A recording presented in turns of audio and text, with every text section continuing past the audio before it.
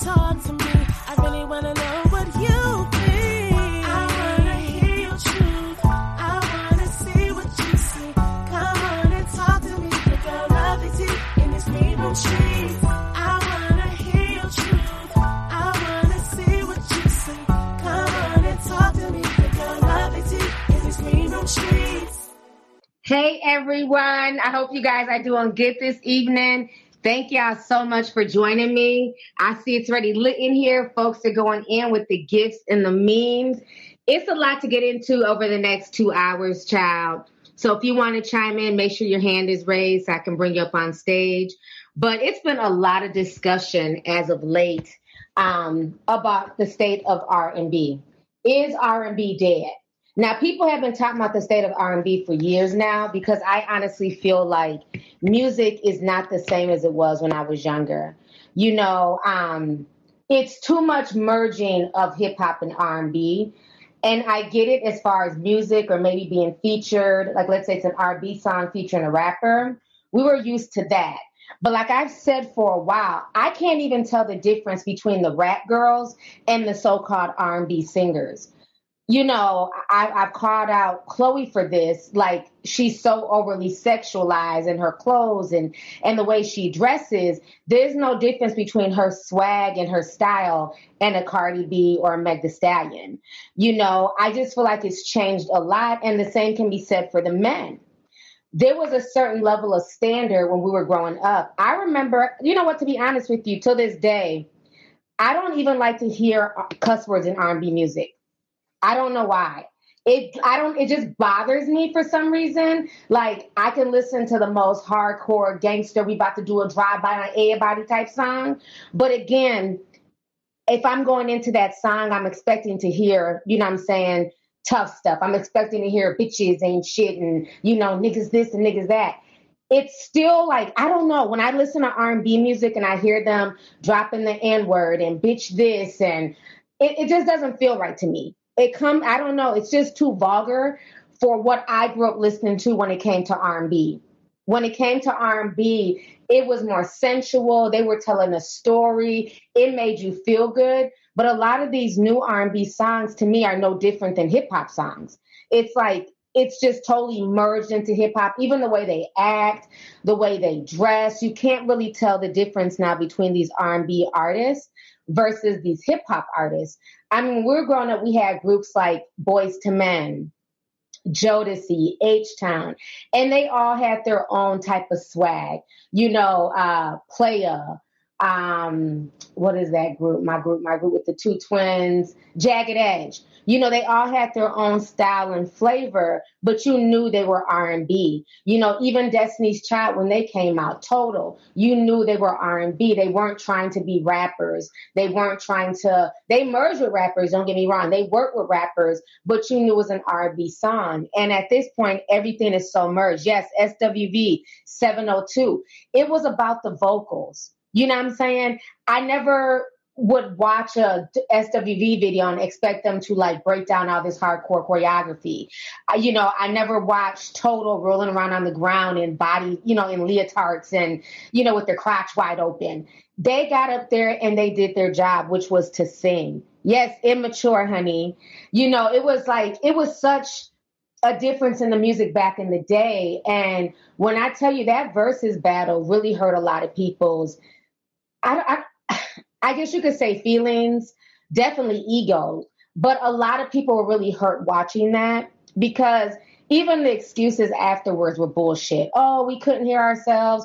Oh, the microphones were tripping. Oh, this and that. Technical issues aside, there was a lack of respect on that stage. And Q Parker from 112, he came out and he did like a 20-minute video where he kind of ranted and he really held these guys accountable.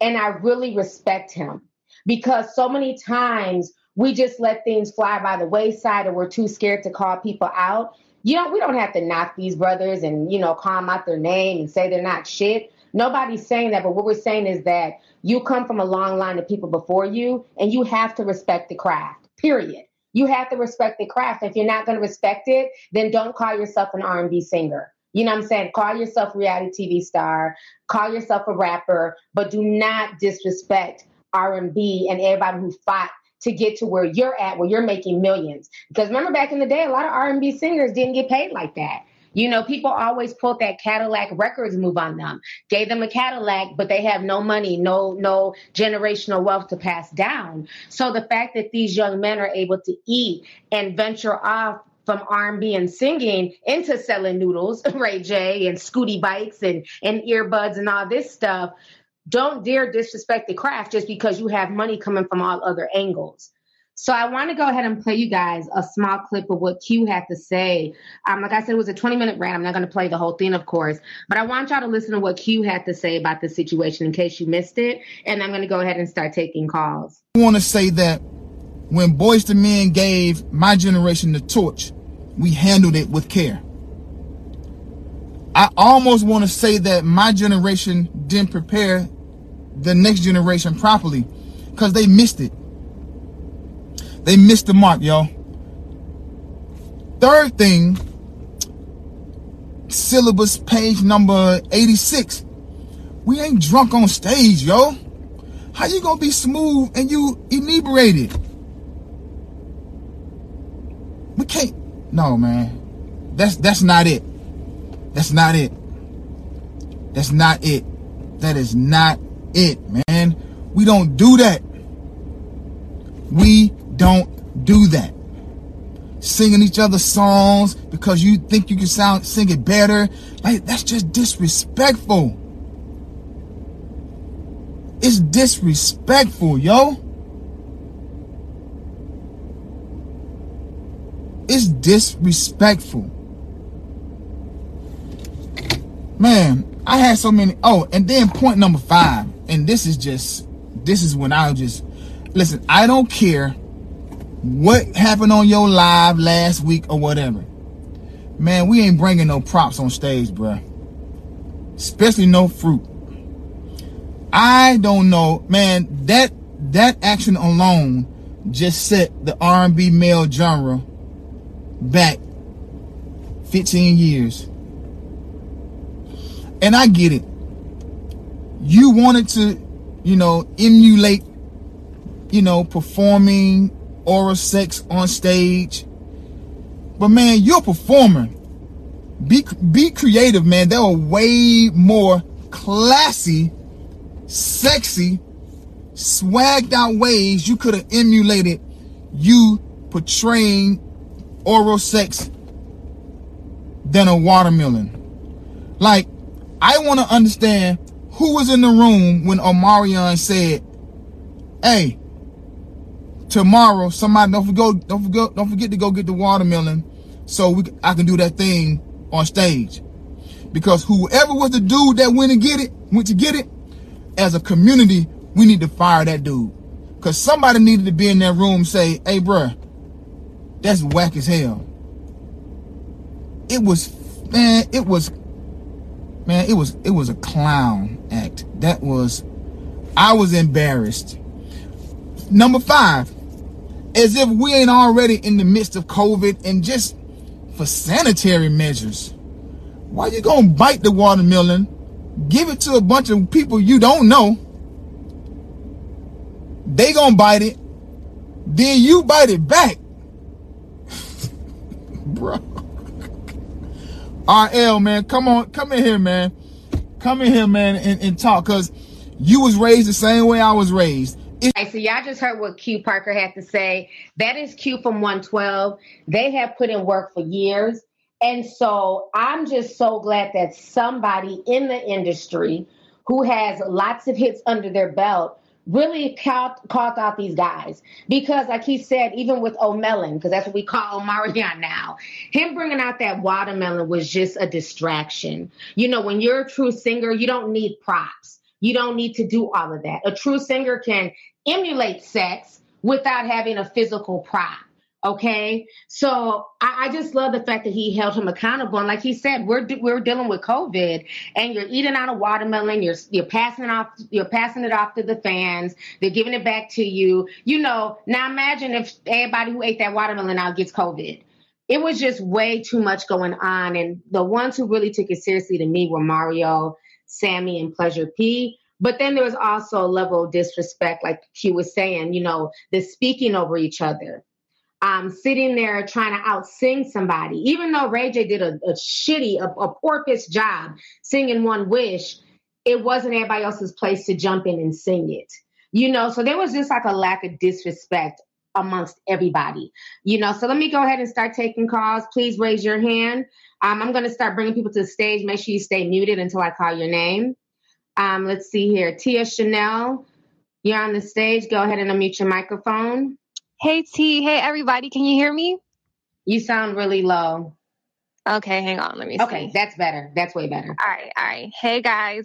So I'm an R&B girl, so I take this very personal. And I think it's funny because I caught your live the other day when you were saying you were going to do the show. And then this weekend, Giveon was on and he sucked at the BET Awards. So I was like, oh, T done did it again. So, first of all, I don't think R&B is dead. I think it's on life support because, like you said, there's too much trap influence with the sound, not just with R&B, but even in gospel music, they're trying to have like a trap sound to it because it's what's hot right now.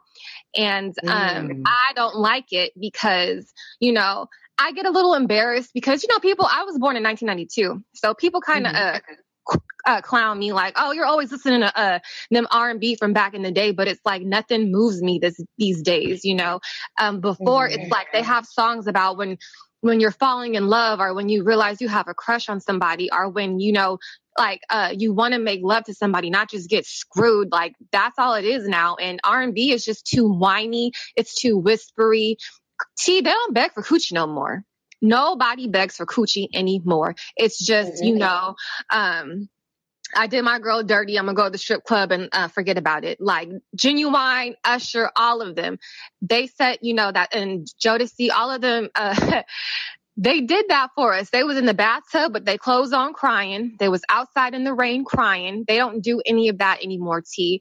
And it's sad because there's still a market for R&B, but it's not being catered to. And a lot of artists, I feel like, are missing out on the bag by not having a good R&B track, personally. Right. Can you turn down the background because I can hear myself?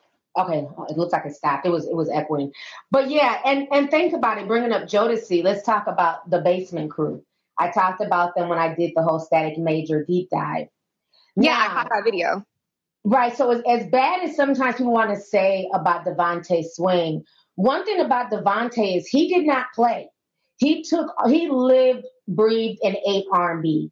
He was a songwriter, a dope singer. Now, granted, he could definitely be abusive. He gonna throw a chair or two. He gonna not feed the artist for a few days. But last name was Swing. Yeah, you know what I'm saying? They didn't call him Swing for no reason. But the reason why he was also so tough is because he took it so seriously. And the reason why a lot of the people who are part of the Basement Crew took it so seriously and were willing to go through that is because they were hungry and they wanted it. They wanted to learn that talent. They wanted to learn about songwriting, producing, making beats. And look at how many people came from the Basement Crew who were successful. From Missy to Static to Timbaland, Magoo, Genuine. They all came from that class. Even Stevie J, he had dealings with them. And it's like back then, people had to really hone in on their craft. You had to know how to play instruments. Like, as messy as Stevie J might be, like I always said, I would never take his talent from him. I mean, that man made beats just from dreams. And he would wake up and these beats would be in his head. His musical catalog and the things that he wrote and produced in the 90s for Bad Boys was insane. I don't get none of that vibe nowadays. There's no one that I can say is the next Devontae Swing, Stevie J, Static Major. I just don't see it. No, I agree. And, it's crazy that with, these upcoming, with millennials and Gen Z, we have this obsession with nostalgia. Like we want to dress like the 90s. We want to do all these reboots with these movies and these TV shows. But for some reason, y'all can't get the sound back. Y'all can't get that R&B music that, that we love so much. Y'all want to redo everything but that. And that's what stands out to me more than even the fashion. Like, it's the music, because we play that all the time so much. It gets sampled. And I hate how these new artists, they just disrespect the ones that came before them. They got so much disrespect for Usher, for all these people. Oh, they're old, they're washed up. That man can still sing and dance at the same time. And y'all can barely even sing and want to blame equipment and say it's the mic, it's this, it's that. And I really don't like that. And I just feel like soul has left R&B. There's no soul. And it's almost kind of like, it's like a trance when you listen to it. Like it's like, you know, it's hypnotizing you. And music, especially R&B, it's not long anymore. The songs be 2 minutes. You know, yeah. And it's like, and it's just overtly sexual. And, you know, even like when you look at the videos, it has nothing to do with the song. Like even that Chloe song, the first one that she came out with, which I thought was a cool kind of a club banger. But then when I watched the video and the boy goes missing and she turns into Medusa, what the hell does this have to do with R&B? Like I didn't leave that video feeling good. Like I left scared. I needed to pray. Like what is this? Like when we watched R&B videos back in the day, they were fun. Think about the TLC, What About Your Friends? All those bright colors and everybody dancing and, you know, at college. We don't see videos like that anymore. There's like no story. Like Red Light Special, like One in a Million. It's like people don't understand the simplicity of being sexy and sensual. They just think, let me flash my coochie and my butt and my boobs. And like, no, that's not what draws people in. And I don't understand why it's so hard and why people keep missing the mark. But, you know, like I said, this is my genre. I actually saw 112 last month. It was just Slim and some backup dancers, but he sounded great. John B sounded good. They still sound great. And so I just hate that they get disrespected. And like you said, it's pretty privileged because Boys to Men, I'm sorry. All right. Those men have no sex appeal. They have zero. They owe sex appeal. But I don't listen to them because I find them attractive. Their music hits different, you know? And so it's like, yeah, it's nice to have an artist who looks good, but what's the point if they're not talented? Right. And that's another thing we have to understand too. You know, the new generation beefing with the ones that came before them. We only do this in hip hop and R&B in the Black genres. Like white people revere their old rock stars. You know what I mean? Them old rock stars to this day, U2, Rolling Stone, and whoever else, they can go on tour, Kiss, yes. And it's just a level of respect. They wouldn't dare disrespect those who came before them. We have young, you know, the new generation going at it on Twitter and Instagram with the, oh, you old, you washed up, we the best group, we this, we that. And it's like, yo, they paved the way. You have to show respect to these people. Like Jacquees saying he's the king of R&B. Sir, you are the jester, okay? I hate when he does samples. And he was at the concert too. I ain't gonna lie, he sounded good. He got a lot of stamina. He put on a good show. But sir, you are no Jodeci, you are no Usher, you are no Keith Sweat. He's nasty, but you aren't even R. Kelly. So you just need to, there's no humility. And I don't respect it, T. But that's all I had to say. I know you got other callers. So you guys have a good night, T and T sippers. All right, Tia. Thanks for calling in, sis. Bye. Bye. All right, let me go ahead and bring on Muchilla. Muchilla, go ahead and unmute your microphone. Hey, T. Hey, sis. How are you? I'm fine. I just got a little cold. You know what they did? They took love out of R&B. They took the love out of R&B, and they don't let you have an imagination. They reveal too much when they write. I was writing with a young guy, and I was like, that's too much. Were you saying how you gonna lick this and lick that? And, leave it to the imagination. Right. Some things don't have to always be said. So today's show sponsor is BET. College Hill is back with a twist, now streaming new episodes every Thursday only on BET+. The beloved BET series levels up and takes 8 music, movie, and social media stars back to school on College Hill Celebrity Edition. The stars take over at HBCU, Texas Southern University, because it's never too late and you're never too famous to get a real education. You'll get to see Ray J, Nene Leakes, Lamar Odom, India Love, Dream Doll, Big Frida, Slim Thug, and Stacey Dash living and learning together. With a cast like this, it's too wild for TV. Still need BET Plus? Your timing is perfect. For a limited time, new subscribers can stream Black Culture, including College Hill Celebrity Edition, at an unbelievable price of $3.99 a month for the first 5 months. The special offer ends June 30th, so visit BET.plus now for the terms and learn more. Because then you have more curiosity. And what does curiosity do? Kill the cat. Meow. Okay? So I'm just saying, like, you know. I mean, think about it. I remember when I was younger and we were in junior high and we were singing things like, I want to go downtown. Yeah, but you didn't know what it was. But we didn't know. I thought it was going to downtown Minneapolis. We would sing that. Everybody, we're going downtown Minneapolis. And we would sing it. It wasn't until I got grown. I'm like, oh, damn. So that's what it means to go downtown. Okay. But, you know, that was the whole point, that's sensual, where you could listen to it and not really understand what they meant, but it was okay. Because it was fun, it made you feel good, and then once you got older, you were like, "Damn, that was kind of freaky." But yeah, now it's just, yeah, you gotta suck my dick. You know, it's like, no, I don't want you to sing that. You know, make it more classy, like make it fun, like you said, leave something to the imagination. Right. They like I said, they took the love out of R&B. They just made it straight effing, and that's what it is.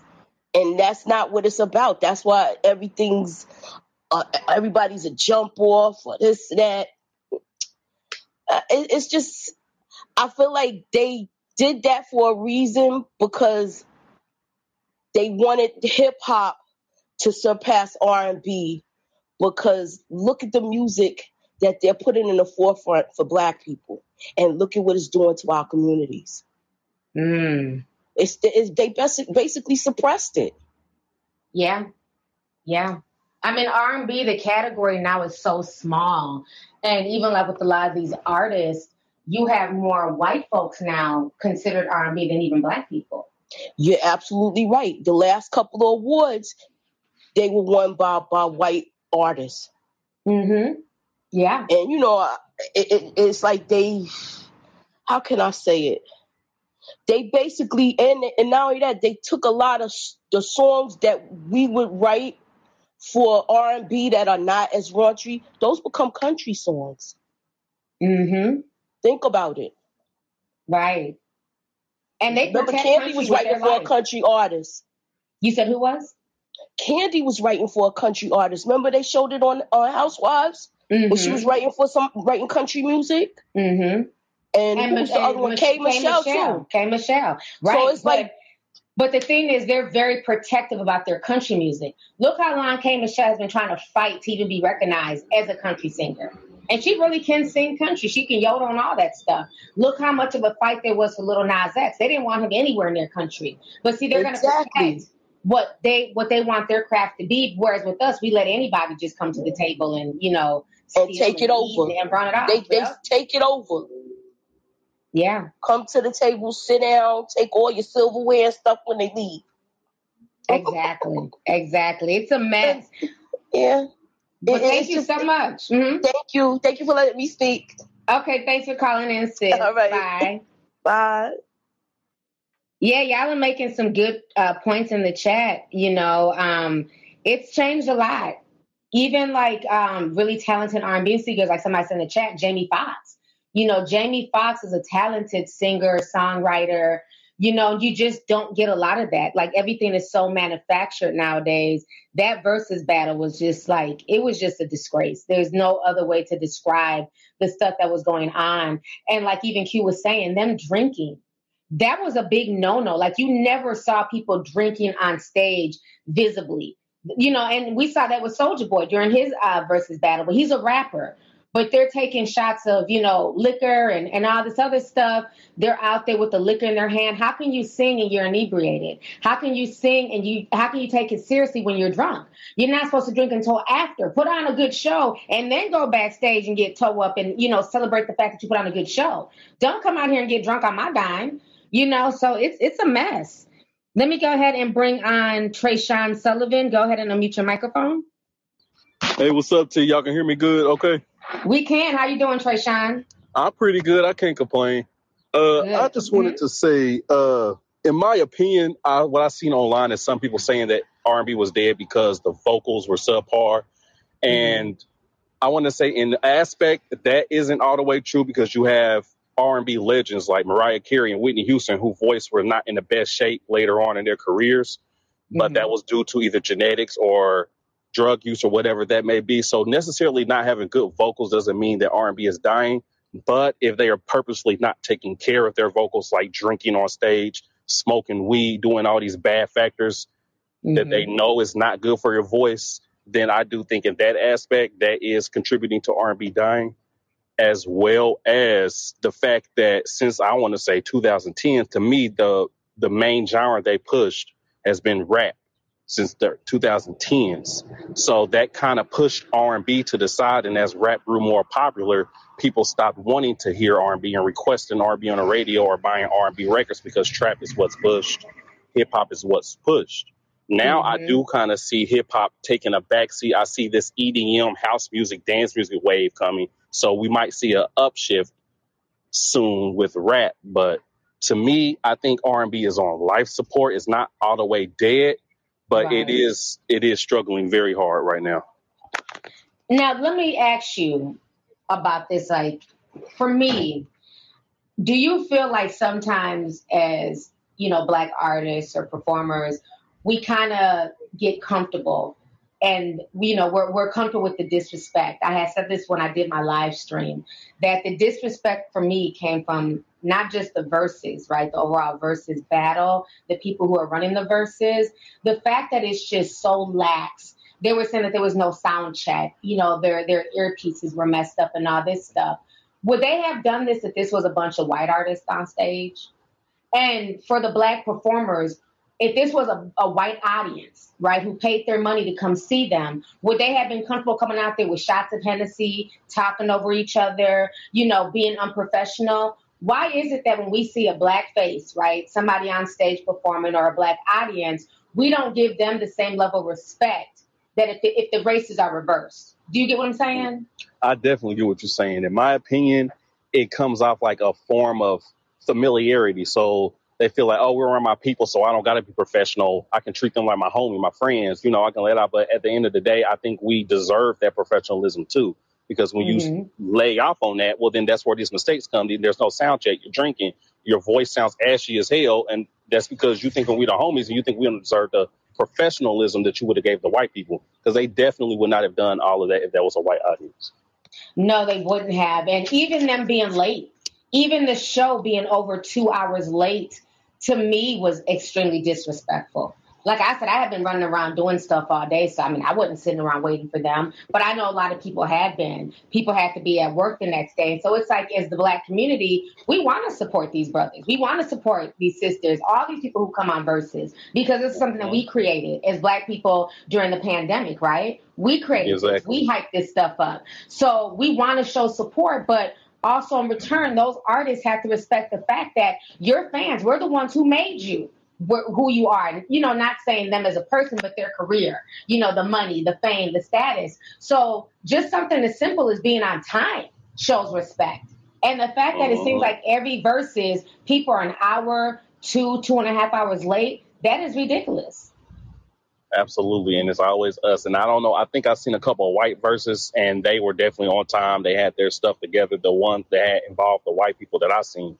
So I'm like, why can't we have this same level of professionalism when it comes to our people? Right. Well, thank you so much for calling in. You made a lot of good points. It was good talking to you.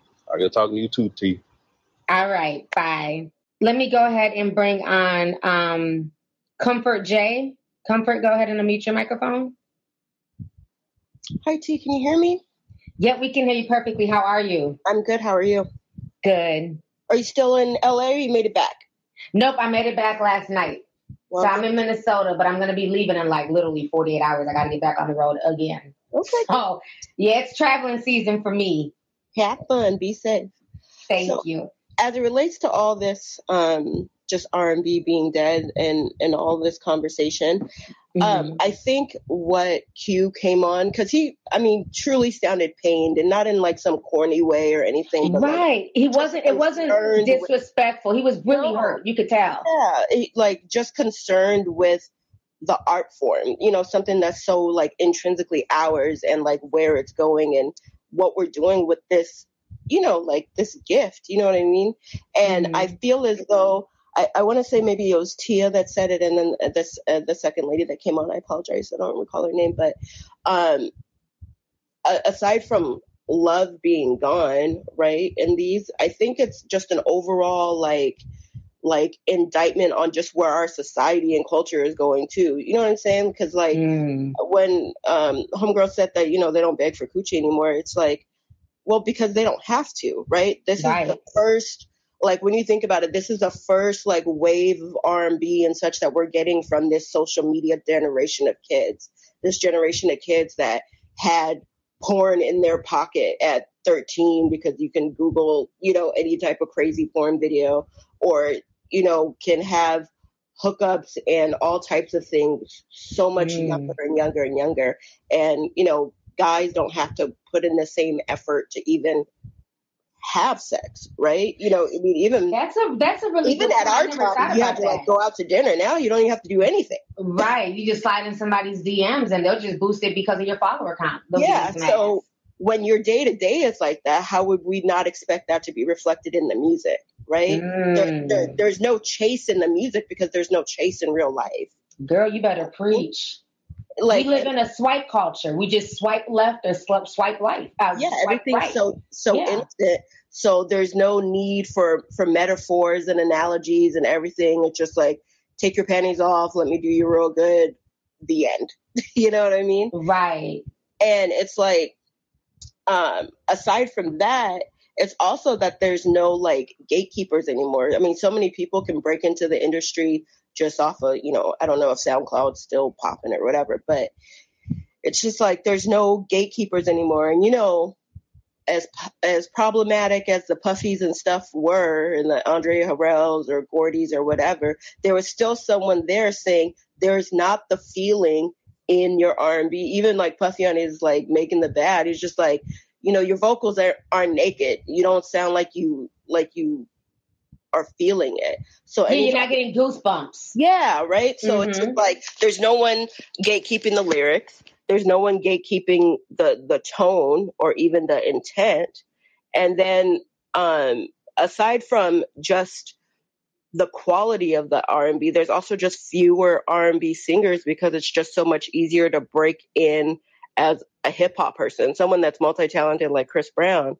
If he had the choice, I remember him saying, like, when I was choosing between being a rapper or R&B, I went to R&B for the ladies, right?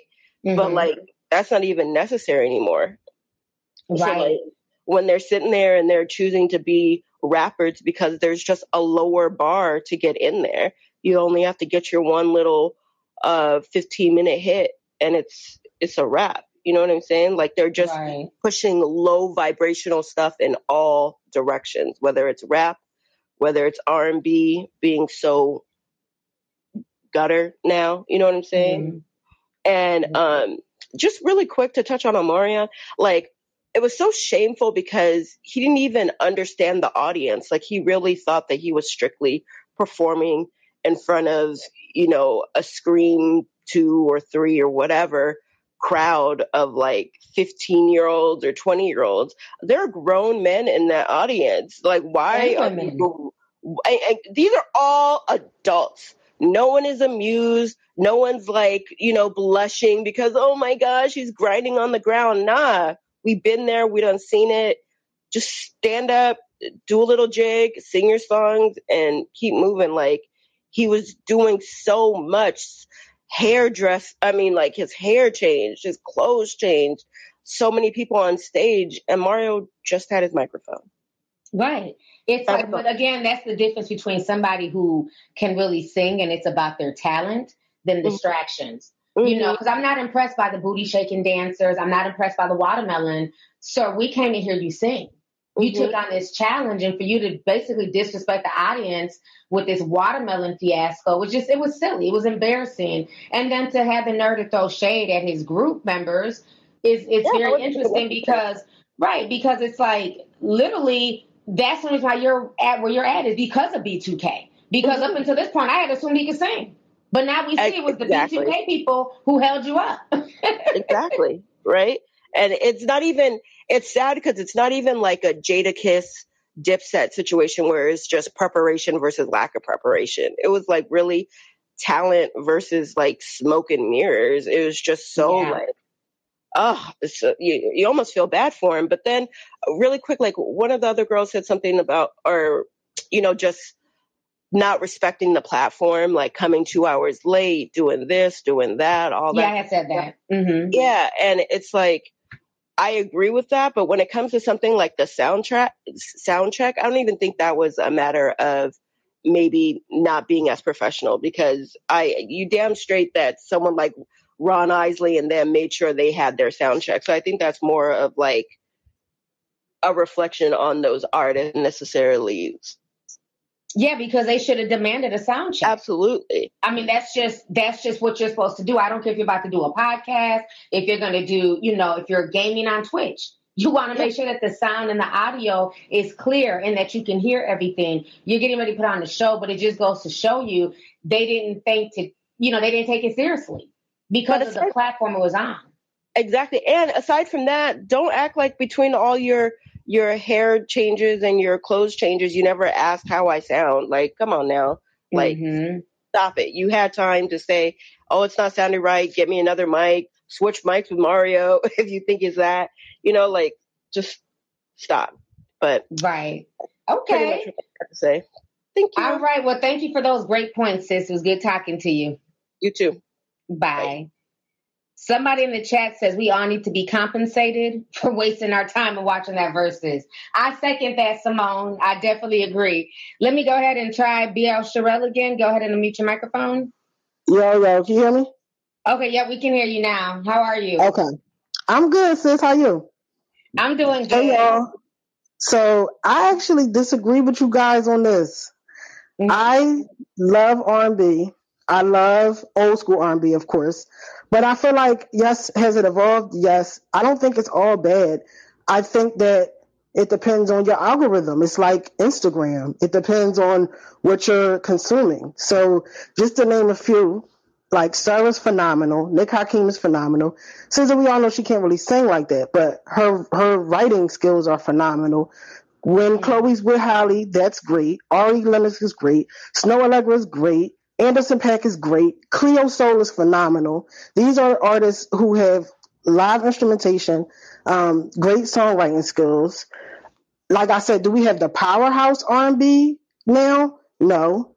But I feel like it has evolved into something that is beautiful if you know the right people to listen to, right? So that's my number one point. Then the substance, the content. I feel like international R&B has taken over for that love talk. Like, WizKids make me feel so good. Thames makes me feel so good. She has single-handedly saved my life. Like, just listening to her music just put me in a great vibe. So I'm glad that they're dominating right now because the industry follows where the money is. Like, they're going to chase whatever sound is creating the money.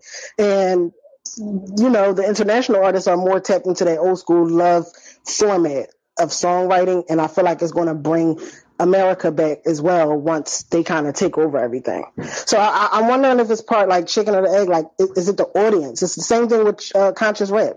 People say, oh, all we listen to, all they got is this low frequency stuff, but they're going off of what you guys are listening to. That's dictating what they're going to keep creating.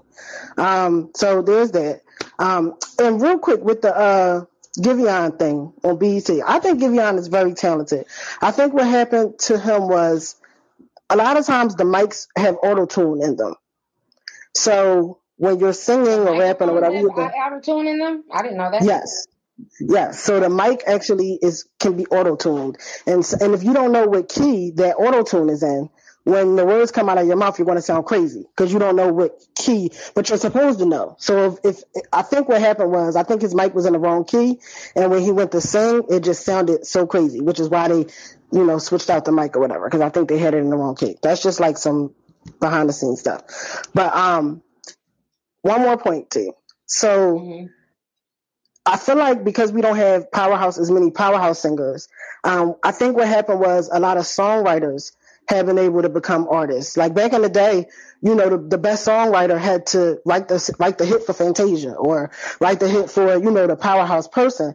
But now, because of technology, now the songwriters are able to write their own songs and perform their own songs as artists. So they might not be like the best dancer or they might not be the best vocally, but they're great songwriters. And white artists have been doing that for a long time, like the singer-songwriter people. But they had their own lane. They was always singer-songwriters. And I feel like in R&B, we just group all our people together. So these things are not like separated. But if we separate it, like this is like more singer-songwriter R&B, those are a lot of the Whisper Girls and stuff like that. And we brought back Powerhouse. Like Mooney Long. Like Mooney Long is doing her thing. She's been writing forever, and now she's singing. But what did you think about the verses overall, like the verses back in general? So, I was thoroughly entertained. It was horrible. It was the S show, but I was entertained by it. It was a moment. I was entertained. It was a cultural moment. And those are not new artists. That was a verses. They are from the last era. So, I don't feel like this verses should reflect the current state of R&B because it doesn't. That's the old era. But I feel like, you got people who make money in other ways and they're not really Ray J's not a performer at this point. So, but it was horrible. Is that he's not a performer and people giving him grace. I'm like, this is a 40-year-old man. Like, I know Ray J doesn't age, but he's not 21. This is a grown man. So either you're going to come and bring it and act professional or just don't sign up. I think they just shouldn't have signed up, but they weren't going to take it seriously. That's true. Okay, but I wonder. Get your bag. What happened to the Powerhouse Girls? Like, I feel like they were still making music, but a lot of people wasn't trying to hear that, which is why I was so glad that Jasmine Sullivan's project this last year was so successful. And I love her recipe, and I wish that she would take that and put it in the other girls because she's a writer. So write for the Fantasias, write for the Jennifer Hudsons, because she was able to element both worlds, like the new R&B versus the Powerhouse Girls and create a great balance. So I would like to see that for like some of the other, great singers as well. Definitely. Okay. Well, thank you so much for calling in. It was good talking to you, sis. No problem. Thank y'all. All right. So let me go ahead and bring on Augustus Cole. Augustus, go ahead and unmute your microphone. All right. And good evening, everybody. Hello, how are you? I'm good, Love T. Well, I would say to the question, is R&B dead? I'm not gonna say it's dead, but it's definitely, like you said, it's been beat up and it's limping, but it got jumped up the street. It took a few hits, but like to one young lady said earlier, like you said, you don't get R&B that's talking about love, relationship, heartbreak. It's either about fucking, drinking. It's not even about having a good time. I just think with the verses, that showed two things. It showed that Omarion, he only really had a career based on his popularity, looks, and his dance move. Because I grew up in the age when B2K first came out. I think I was in like the 6th grade when they came out. And Mario came out right around that same time. And you see that, like I said, sex appeal trumps talent. Because Omarion, because how he looks, he got more of a chance. They got more popularity versus, a person like Mario who's got raw singing voice or raw talent that he got in the game. But I remember a time where he was an opening headliner on the tours that they used to do. And he never really got his full exposure or the full shot, I think, until he came out with that second album, Turning Point. And I think that'll be like 20 years in 2024. I think that's where you see him. He's got that real chance to show what he can do. Because even to this day here in Memphis, Let Me Love You, that still get played on the radio. Oh yeah, we still hear it here in the Midwest too. That's still my jam. So I think that's more of a testament that, Omarion, he'd had his time. I think Mario, with the right production and the right people, he could get a second chance at his career, kind of get that, we get to hear more grown content from him. But definitely when it comes to the current state of R&B, black male R&B, like I said, it's been beat up. It's on crutches. It's got a busted lip. Because that's like when I think of people who not, black or, people of color, like Bruno Mars, he's probably more considered pop. But when he does do an R&B album, or if he did say, like 24 Karat was more like a New Jack Swing type of album, it was really good. So I think if he did like a 90s R&B album, it's gonna kill, even though he's maybe not considered a traditional R&B artist. But I just think a lot of the music is good, but I still love a lot of the old school music. Like on a given day, I could be listening to Troop, and even though Troop was early in the 80s and I was born 89, so like a lot of people like how do you know about that? But it's just the old school music gonna stand the test of time, while a lot of the music that come out now or was out back then is probably not gonna stand the test of time. But yeah, it's gonna be really interesting to see who ends up being the legends in, like, I guess the generation that we grew up in, as far as like R&B and, well, let's just say R&B, but like how they had like the Aretha Franklins, the Diana Rosses, Luther Vandrosses.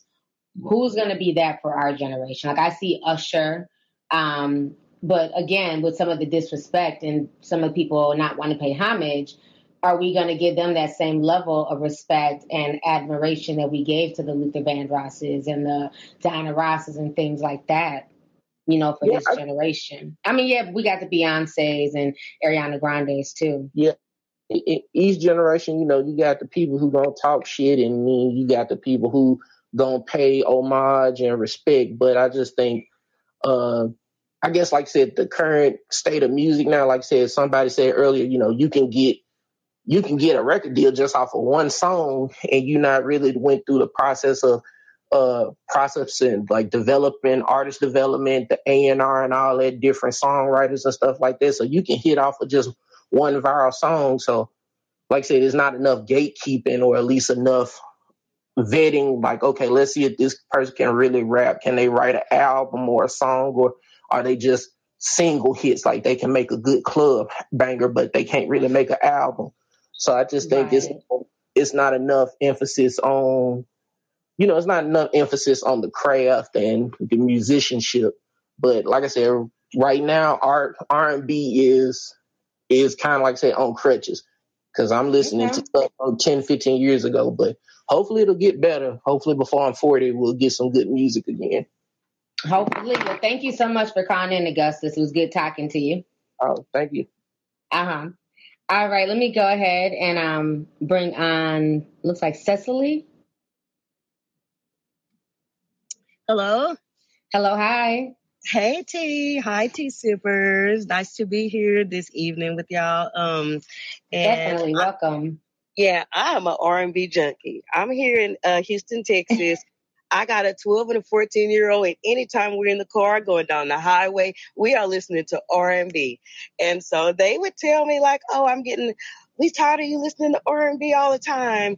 And recently I went to a concert and I let them come with me. They knew every song. So I do feel like the generations, what we used to listen to versus what we listen to now, it influences the generation. But I'm going to start with the verses. And I think that Omarion, he needed B2K. He needed B2K up there with him.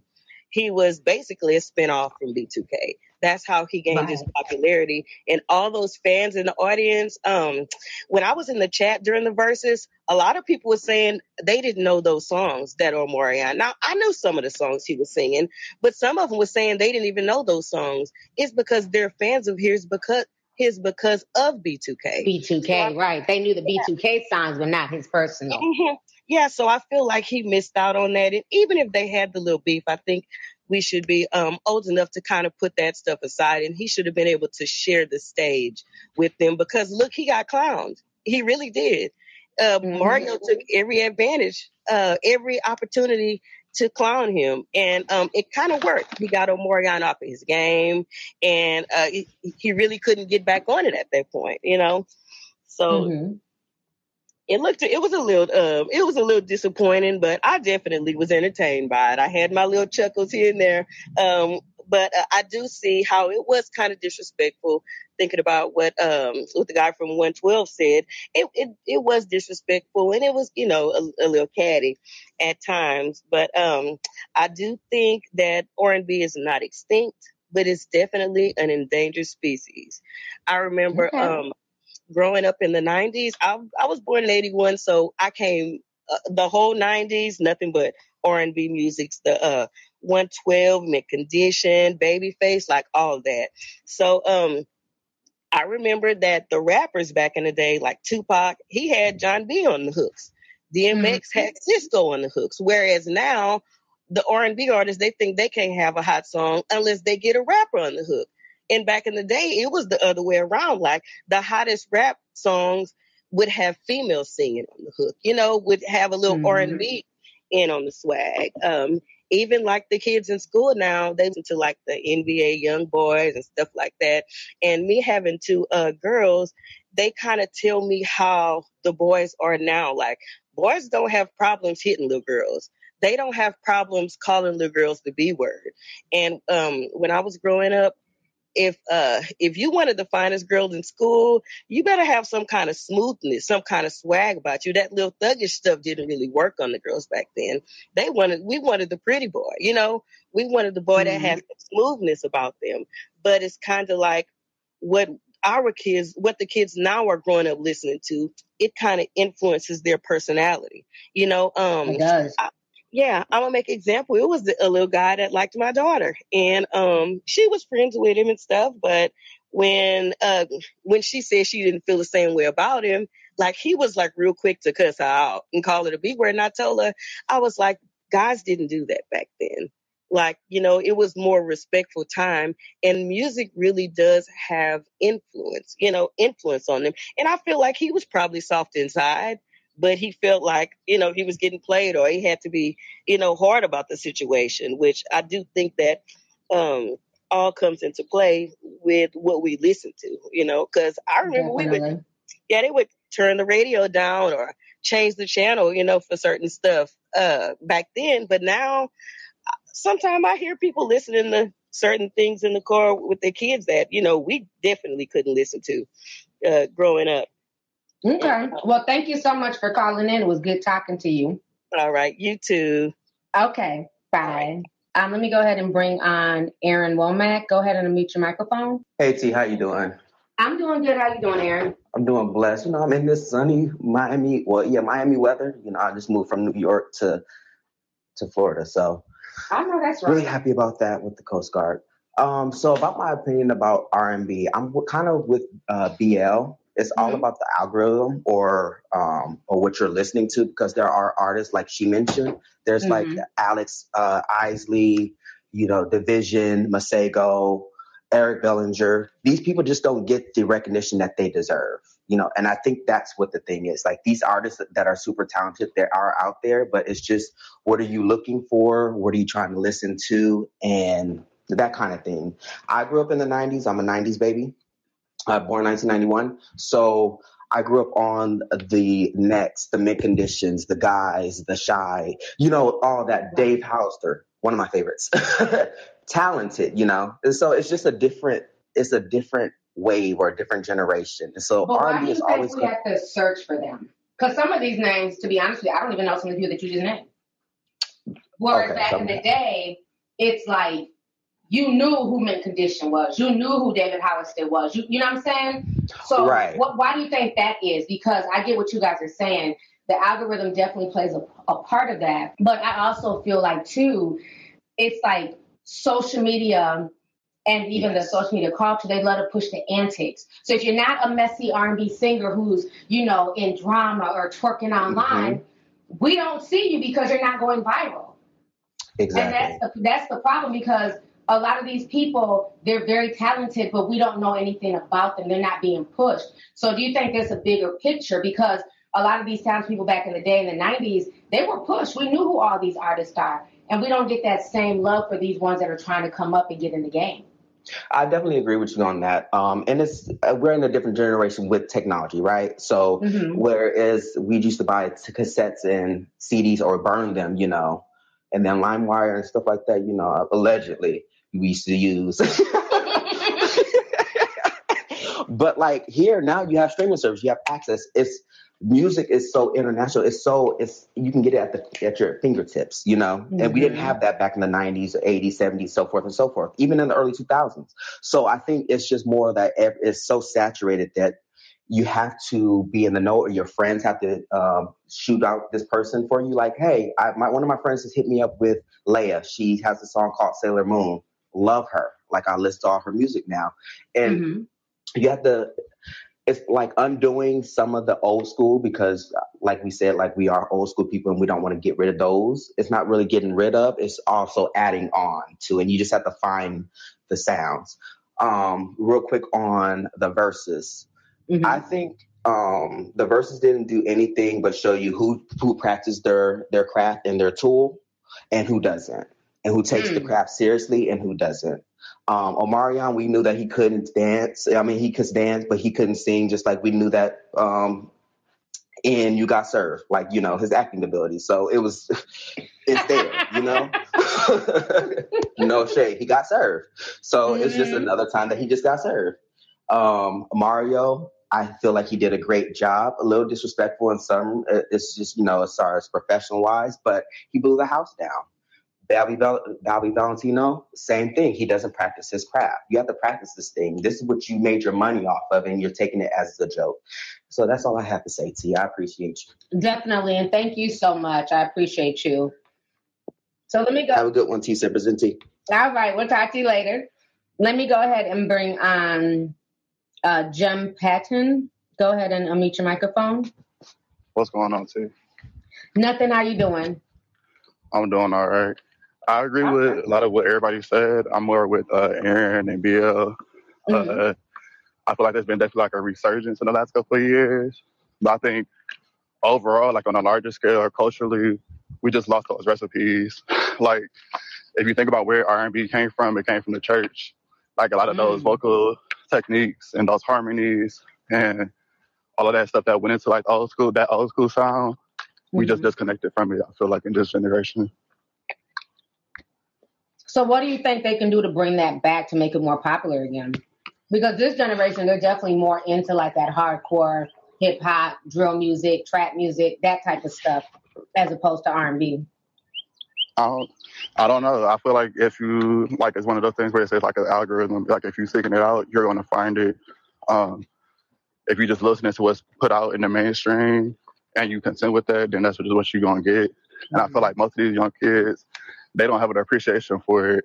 I mean, I feel like my little cousins and them, like when they hear type like old, like just old R&B songs, they call it slave music, just because they feel like not slave music. Yeah, like just because anything they feel like when anybody time they hear somebody really singing or whatever, they just like it's old, and they not trying to hear that. They want to hear a beat. They want to hear, you know, wade in the water. And like I had an ex who was out there. I had an ex. I'm 29. I was born in 93. I had an ex that was a couple years younger than me. Like he was born in like 96, 97. And like he was a lot more disconnected than like what I was from like that sound and just what put out. I feel like a lot of our R&B artists, like people that y'all mentioned, like Usher and Beyonce, like they had to go pop to keep selling records. Like especially like in 08, 09. That's when we got I Am Sasha Fierce and like all of those pop albums from Beyonce. And they had to do that to like be successful. It didn't work out for some people like Fantasia or Jennifer Hudson. Like it didn't work out as well for some people as it did for others, but they had to do what they had to do to keep selling music. And then from there, rap took over and we just haven't got back to that. But I feel like it's definitely is artists like PJ Morton, Luke James. Like it's definitely people out here that are making that music. They just more kind of underground because they don't get that recognition. Like I'm surprised Jasmine Sullivan's album was as successful as it was because that's not the sound people are looking for. But then even then, she had to switch up her content, and she named her albums Hotels, and it was like a lot more of like more explicit content, I want to say, than what I'm used to from Jasmine. Like usually she's singing about like love and like falling in love and out of love, whatever. But this album we got more like sexual stuff from her, and it actually charted and did well for her. And that's kind of what Chloe Bailey was saying too, that when she sang more positive, you know, I guess churchy songs, people would like to call it, you know, they were just, oh, they can sing, you know, they got a beautiful voice, but nobody was really checking for them. But when she went full on Sasha Fierce, you know, with like the clothing and the hair and the makeup, and now it's like, wow. So again, part of that is us as a culture, because when people are, you know, just trying to give you their real selves where they're comfortable and you can, you know, see yourself in them, we say it's boring, we ignore it. But then as soon as they're like, well, shit, I'm about to be a stripper R&B singer, how you doing? Now it's actually ain't shit, but it's time to rock. You know, so it's like they had to do that stuff to get attention, sadly. Right. No, I didn't see the verses, but from what everybody has said, like it makes sense to me because I know Sammy still puts out good R&B music. I don't really listen to Mario, but like Omarion, I never considered BE2K R&B. Like they were like a boy band, like pop. They might have did like had an R&B flavor, but to me, I never considered them R&B. And the same thing with Ray J. Like he had that one song, and we knew from that one song that he wasn't nobody's vocalist. So like. It kind of makes sense to me from what I'm hearing from people's comments about the verses, but that's all I wanted to add to the conversation. Okay. Too. All right. Well, thank you so much for calling in. It was good talking to you. You too. Thank you. All right. Let me go ahead and bring on Alana Sanders. Go ahead and unmute your microphone.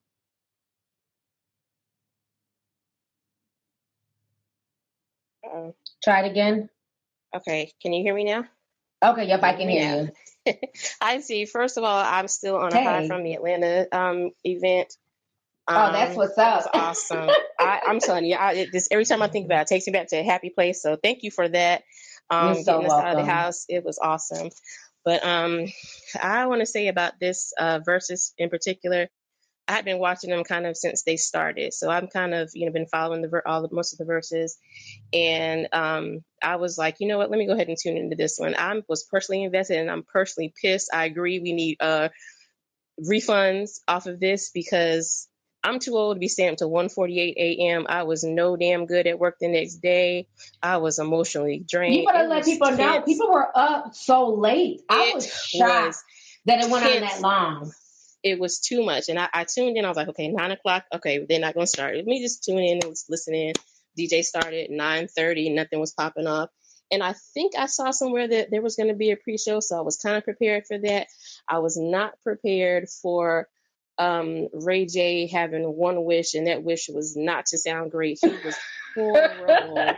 And for him to have sponsored it and Raycon is flashing in the back and he's holding that baby, blaming that baby. It was just, I'm offended. Let me go ahead and just say I was offended as hell because, it was just a big commercial for him. It was just a big commercial. It was just a whole bunch of fuckery, and I was so mad. And I went to bed pissed, and I woke up pissed. I was like, "This is some shit," but it's the artistry. They did not respect the artistry. They did not respect their craft and their instruments, and you could tell. The whole lie about the sound check and not getting the sound check. I agree with everybody who said, if you want a sound check, you can get a sound check, but you have to be there early. There you go. Get a sound check during the showtime. I mean, you can, but that you have to be there early and ready and prepared. And I feel like they showed. And they weren't there early because they didn't even come to. But they weren't there early because they didn't even come to the show on time. Absolutely not. So I doubt they would have came early for the sound check. They was drinking on time. They had that on time. They were right for that. But it just didn't make any sense to me. Like, don't make an excuse. Don't blame the baby. Don't blame the in-ears because everybody had the same in-ears. If you are a vocalist versus a performer, which was what Omarion is, a performer rather than a vocalist, if you can't hear in your inner ears, you do what the singers do. You take that shit out and you listen to your own ear. He wasn't doing that. Don't blame that. And I don't know. It was just a full mess. But somebody mentioned the group Truth. And I did a little digging when all this was going on. And, Mario threw a little shade and said, oh, wait a minute. Oh, that's not you singing. That's not all you. That's little Steve Russell. I said, let me run on to YouTube and Twitter, and I started running around internet. And yes, that Steve Russell from Troop, one of my favorite songs was "Spread My Wings and Fly Away." That was them. That was him, and that was his demo on a lot of the songs that B2K they were singing. That was his voice. And you might not know that's your voice, because if they tell you to go in the studio and you laying something down and then that ain't it, let's just keep the demo track, you might think he was very hyped up and very bothered. As much it was an exposure, we saw how bothered he really was. He is not as zen and sweet as people think he is, and that completely I'm learning a whole lot about Omarion. Woohoo. And that old melon was a mess. That watermelon, I was like, you know what, I can't even eat watermelon this summer because I can't even enjoy watermelon no more. You even ruin watermelon, you ruin the verses, you ruin R&B, really. So it was disappointing, but I don't think R&B is dead. I think that it just needs a revival. Like what somebody said, maybe it is, going back to the vocals that came from the church and, old school love and making love and not just, fucking on somebody. I don't even know what that means. Like, why would you fuck on me? But okay, kids. It's just something that's lost. What does that mean? It's just lost. And maybe, like I do like a lot of music. I listen to all kinds of music, and they're right. There's Snow Allegra's and the Alex Isaacs and the art. It's there, but like I said, it's just not pushed. It's not what's popping. If sex only sells because that's what people buy. And so if that's not what we buy, if that's not what we're into, a lot of it is going to be up to the audience and what we want and what we want to hear. And we'll see. I don't know how they're going to come back from this versus maybe Timbaland and Swiss need to get up there and bring it back to center and they could do a battle. I don't know, but I think you're right. See, it was a lot of disrespect of the platform, of the craft, and it's just sad to see. And Pleasure went off, and so did Sammy. I think they were hurt because they didn't get the flowers that they absolutely do deserve. But the going back and forth the way they did with everybody on the stage and all the name calling and the you ain't this and it got to be too much. At first it was like, oh, okay, but it got more and more tense. It got very personal. It got extremely personal. And I get it because they do deserve their flowers. And Pleasure P, if he was he could say that he was Pretty Ricky. Now, Mario had to come on and say he was B2K and answer. The way you saying you were B2, no, sir. Because when he played Bump at 148, I said, I'm gone. Good night. I had all I could take. I can't. I can't. My nerves are bad. You're grating on my nerves. And I'm too old for this. I'm definitely an 80s baby, 1980, in fact, 80s baby, 90s kid. So, growing up on the new editions and all of that, and then hearing this, it was just a disappointment. And I hope they're embarrassed. I mean, at least Ray J came back. He was even in the comments in the verses saying, yeah, I know I sounded bad. He at least owned it. He said, yeah, Omarion is still arrogant, acting like he's unbothered. And it's like, no, sir, you've been exposed. He should be bothered, perplexed, verklempt. He should be all of that because he was horrible. And that arrogance, for what? If you were arrogant and you tore it up like Mario did, then okay, I can see that. But don't give a shit and then act like you were sugar. That's not how it works. Not for me. That's not how it works. But I'm not gonna lie, I have them bumping Sammy and all of them today and yesterday. I was like, let me go on back and listen. So it did get them streams. It is gonna get them listens because now people are curious to see what they should have been or what they were back in the day or what we thought they were, but it turned out to be somebody else singing on the track. Steve Russell, bless his heart, wherever he is, but I don't know how they're going to come back from this, but thank you for letting me speak. I appreciate it. And thanks for shouting me out on the YouTube video. I was like, oh, snap. Shout out from T.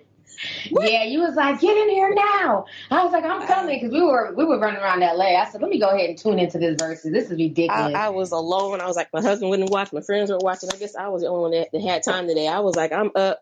Let me go ahead on a Thursday night and see what happens. And I paid for it the next day, but it is what it is. Thank you for calling in, sis. I appreciate it. Thank you. Bye, see you, sippers. Y'all have a good night. Love y'all. Bye. Love you too.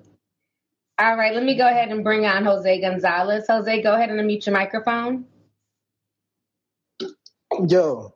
What's up, Jose? How you doing, everybody? I'm doing great. I don't think it's dead. Mm-hmm. And I've been a huge fan of just music, period, since I was a little kid. And I don't think it's dead, but what I think is happening, and this is going to sound crazy because it's brand new. Please just hang on with me, y'all, because this is a brand new thing that's been happening since like 2016. Let's put it there. Okay, go ahead and go deep. We here for it. Okay, so we all know how like white mediocrity, I don't know how to say that word, but I think that's how you say the word. But just like being mediocre. Mm-hmm. Okay, so I think there's a whole new wave of black mediocrity coming in. And nobody likes to talk about it because I'm all down for anybody getting a fucking bag. I'm down for anybody getting paid.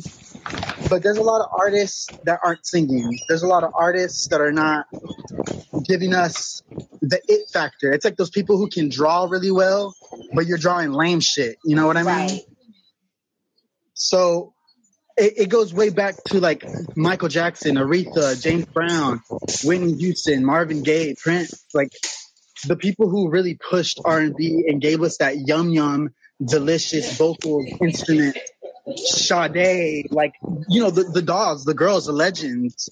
Mm-hmm. And it's the same thing that happened to disco in the 1970s when the White Sox in Chicago were holding events about destroying disco. I think the same thing is happening to R&B right now, but since it's incognito, they're doing it with other people of color. They're doing it with European blacks. They're doing it with black Latinos. They're not doing it with black Americans. And any kind of genre y'all like, anything y'all ever popped y'all's head to was made by black Americans.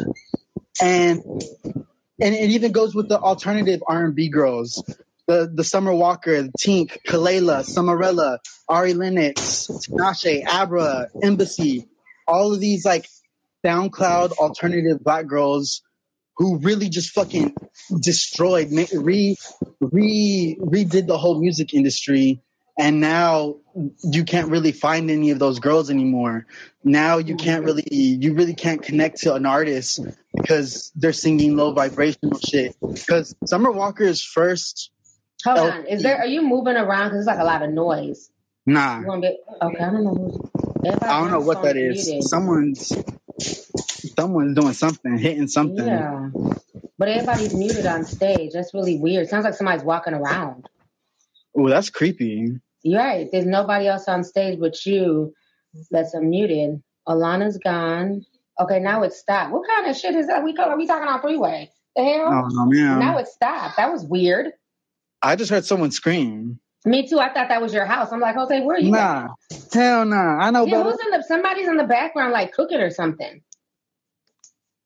Like they're talking to a kid. Who knows, yo? Okay, keep going, child. Sorry. Well, yeah, but I think it's a part of the whole black erasure. I think, like I've been to museums and I've been to places where they talk about R&B. I've talked to people who are in Sony studios, and the people they reference are the white artists, like fucking Bill Gill, Bob Kudan, and PJ Body. Like all of these people are kind of like the blueprints for like classical R&B when you're in the studio atmosphere. But I think it all boils down to the black erasure and like them kind of triggering us with samples and nostalgia and shit like that.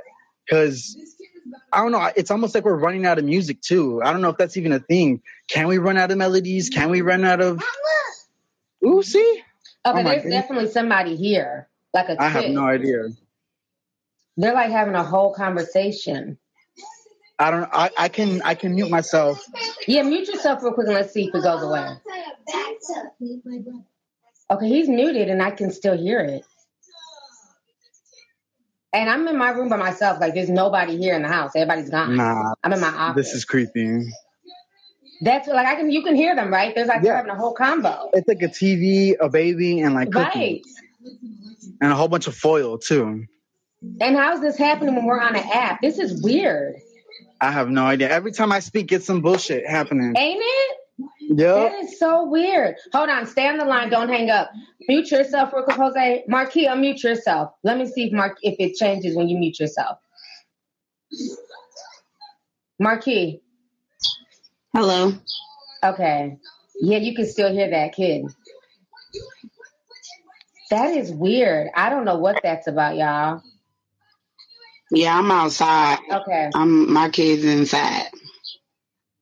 Yeah, it's like on my end, but I don't see how when I'm the host and there's nobody here, literally.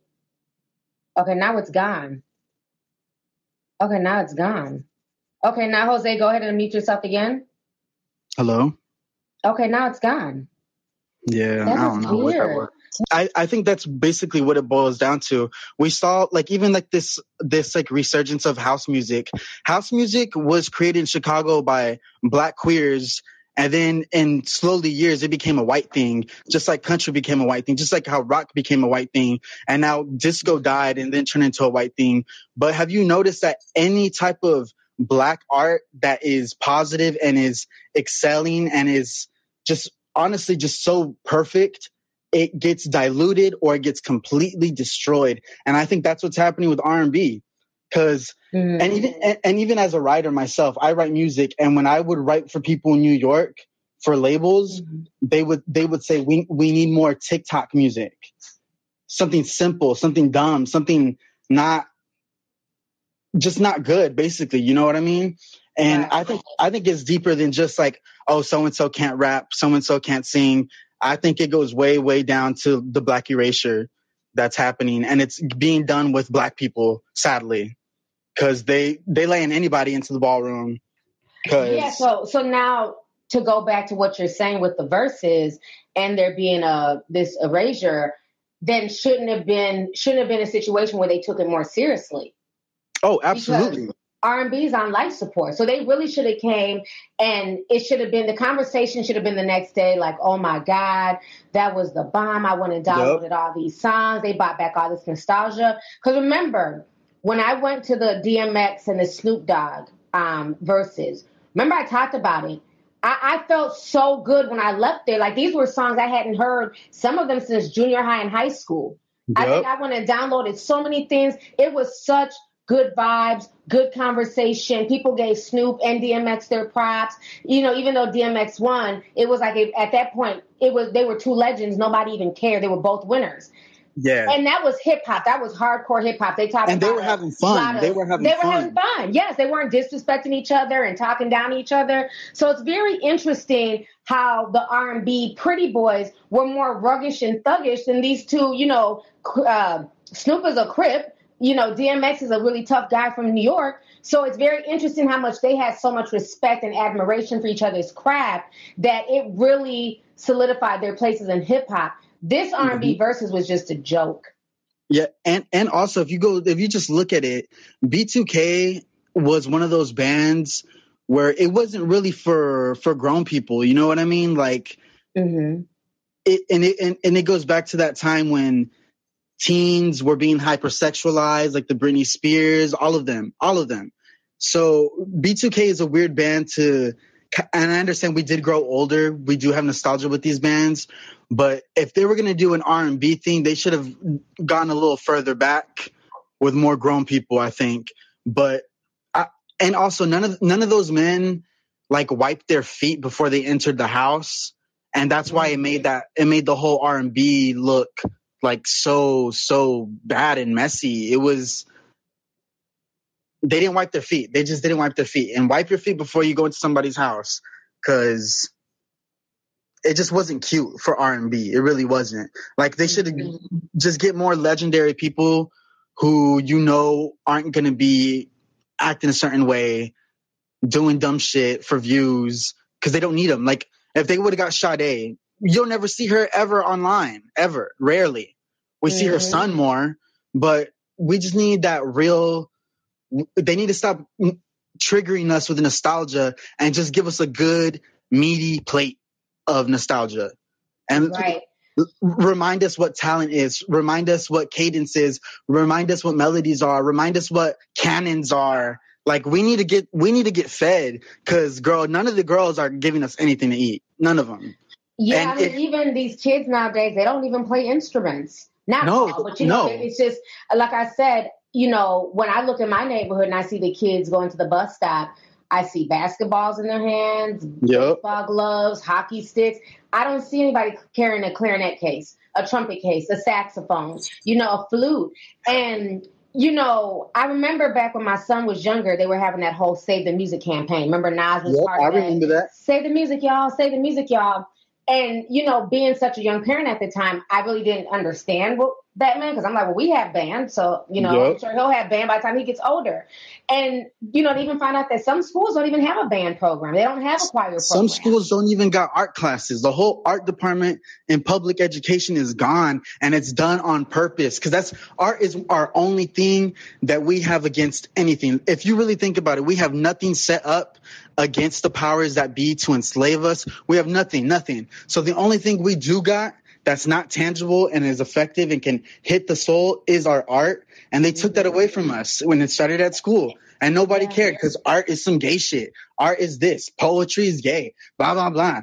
Like, I don't know. It goes way deeper than, that guy just can't sing. It goes way, way deep, because R&B is so beautiful. If you go back and listen to like anything from like the 50s, the things that inspired R&B, like those songs, you just melt in the lyrics that you hear. You can hear their breath when you know that it was a hard song to sing for that person, but you don't hear that anymore. And also, I honestly love old school music like that from the 50s and 60s. And I also got to tell, like, Black people gatekeep as hard as you can, because it's happening to every Black subculture, whether it be ballroom, whether it be R&B, rap. Like, if a non-Black person is going to come into y'all's house, make sure their fucking shoes are off. Make them be respectful. Make them know who the fuck anybody is. Make them know who to pay homage to. Like, y'all just really got to put y'all's necks on like their fucking boots on y'all, on the necks of those people, because non-Black people are really on some bullshit when it comes to Black art. They just want to take it and claim it as their own. And that's the only other thing. Like, y'all need to just stop letting everybody in, because not everybody's good, honestly. No, you're saying the truth, and I'm glad we got a chance to like really talk and hear, everything that you're saying, because one thing that people need to understand, music, that is something that hits the soul. Exactly. I don't know if y'all remember when I posted that video, that young man who was playing the piano at the mall, and this guy was walking by on his cell phone, and it's like the music stopped him in his tracks, and he turned around and sat next to him, and they started playing the song together. That is soul grabbing. There's a reason that you can hear a song and it can literally bring you to tears. And you don't know that person. You've never met them in their life, but it's that connection, that goosebump effect. When you hear a song and it touches your soul and you get goosebumps on your skin, like I'm getting goosebumps right now talking about it. Yeah. That is something spiritual. You get what I'm saying? Yep. It's something spiritual, and we can't let people play with that. We can't let like this generation of kids coming up not understand the fundamentals of music. We used to have to know how to read sheet music. These kids don't even know how to read sheet music anymore. Hot crust like, that's buns, a dying girl. art. Yes. That is a dying art. Sheet music, that's like putting, writing in Spanish and putting in front of a kid. They think it's a whole nother language. Yep. And it's like we have a whole generation of kids who don't understand that. Even in some churches, there's not even a kids choir program. Nope, anymore. There isn't. And the arts are what kept us grounded as kids. Because again, everybody can't play basketball. Everybody's not going to be in the NBA. Nope. Everybody's not necessarily going to be Beyonce. But arts were something fun for you. That's where you were able to hone in your skills, with drawing and painting and, things like that. But even now, and this is not a knock on digital art, because I love all types of art form. But it's very different now when you paint something on a computer than physically painting something. Like the girl who made that painting of me, She Art. The one that was beautiful. That was hand painted. It took that girl 14 hours. 14 hours. You don't get that anymore. And I'm not saying that it's easier or even quicker just because it's on a computer. I'm not saying that. But, it's something, it's like a piece of her soul is here. Like that just was so, like I have that in my office. I'm looking at it right now. Like she left a piece of her soul and her energy with me. Like that just showed me like, wow, for somebody to spend that much time in creating that artwork, that like just made me cry, like thinking about that. And we don't have that anymore. For a lot of these kids in this generation, they don't paint. They're not able to tap into that artisticness, that artistic part of themselves, because again, like you said, it's gay, it's feminine, it's this, it's that. And it's none of that. You know what I'm saying? Before there was ever video games, before there was ever, television, radio, that is what you did. You painted, you did things, you took chalk, you took rocks and drew on the sidewalk. You had an imagination. There you go. Yep. And another thing, like I've been to studios in New York, very nice studios. I see the plaques on the wall. Tell me why there's only an Ableton in the room. Why isn't there a fucking drum kit? Why isn't there a fucking guitar? Like, why is there only this little pad with about 60 buttons on it just to do loops, 808s, and all this other bullshit? And we all know that 808s are really bad for people. And any of the producers that are in the chat, you cannot be producing music for more than 2 hours at a time because you will get sick. Because those 808s are not good for us, yo. And that's why trap and drill is being pushed. That's why R&B is so trapped and inspired by trap, because this machine, the Ableton, has so many instruments in it, and it's so easy and it's so blah blah blah, but it's not. And not to discredit anybody who goes and spends hours in the studio and like messes with Ableton for hours, but it's not the same. It's really not. If you listen to Summer Walker's Last Day of Summer, listen to that album. Beautiful, amazing. It's just her and her guitar. And then when you go to this new album, it's kind of like, okay, we get it. Yeah, it's those frequencies, because somebody's asking you in the chat to speak on the why 808 is bad. You got to understand there's frequencies in the music, in the beats. Music has the power to heal, but it can also have the power to destroy. You know what I mean? And I know XXX, that was one thing he talked about a lot before he died, was having this power, to influence a mass group of people, his fans. And being able to be responsible, because music-wise, he was very talented. He knew instruments and all that stuff. I think that's why house music, like Drake and Beyonce doing that house stuff, I find it very parasitic. I find it very disgusting. I find it very evil. I find it so evil that they would hijack something so beautiful. Like, and I've talked to you about this before, about being possessed by music and about just losing complete control of your body and just dancing for hours and hours and hours. And it's always been house. House music has that hold, that grasp on the soul where you just lose control of your body and you just cry and dance and go nuts. And the fact that these two people who are culture vultures, let's just keep it cute, let's keep it T, like let's say what it is, let's keep it a buck, come in and steal something so powerful as house music that has been kind of whitewashed, completely whitewashed.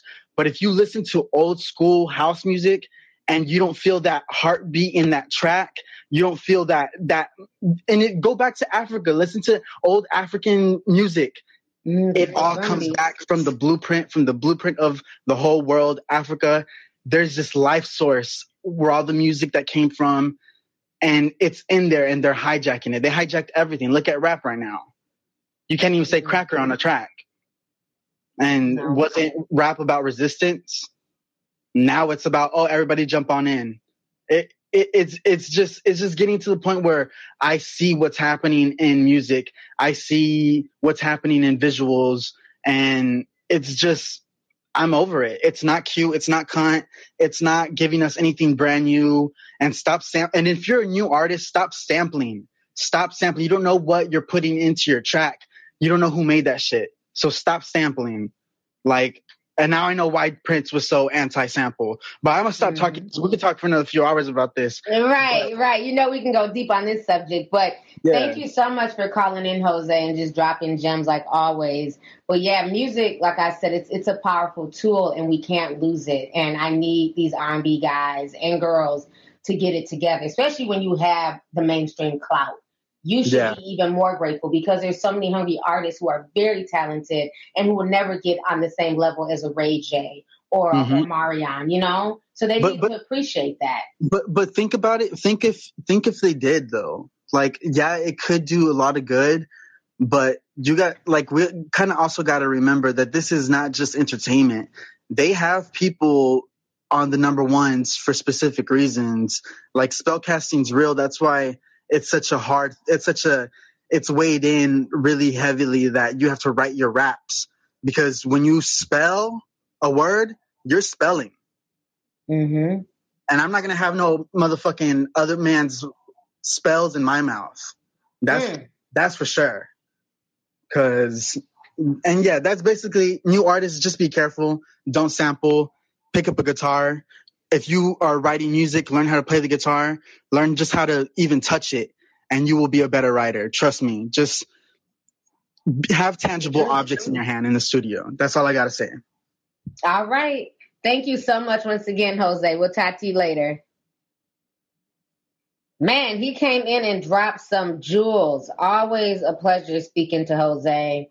Let me go ahead and bring Paris C. Paris, go ahead and unmute your microphone. Oh my God. Hey, T. Hey, Paris. I just want to give thanks to God, who's the head of my life, for letting me talk to you today. I'm so grateful for that. Okay. And how can I follow up after Jose? I feel like a lame preacher at the revival. Like, how can I follow that up? But I'm going to try. Yeah, just go ahead and speak what's on your heart. When you posed the question, is R&B dead? It made me think, where did it even begin? And so someone said, it started in a church. That's where we got our vocals from. I know me as a church girl being in the, children's choir. That's where I got my vocals from.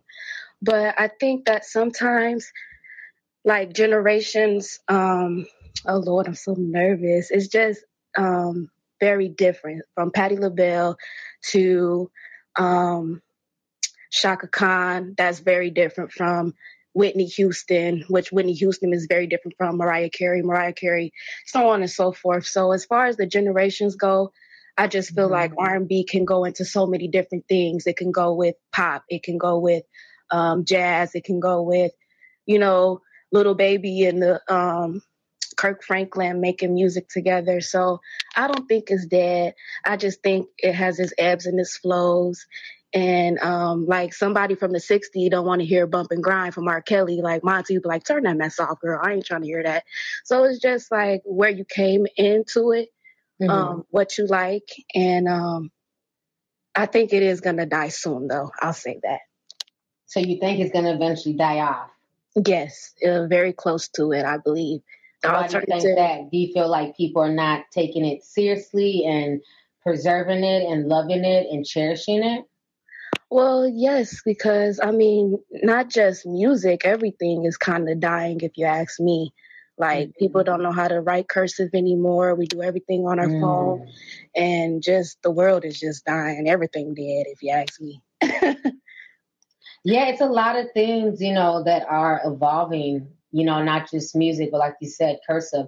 You have kids who don't know how to read a clock. They only know analog clocks. Not analog. They only know digital numbers because of the phones. They don't even know how to read a clock with, arms.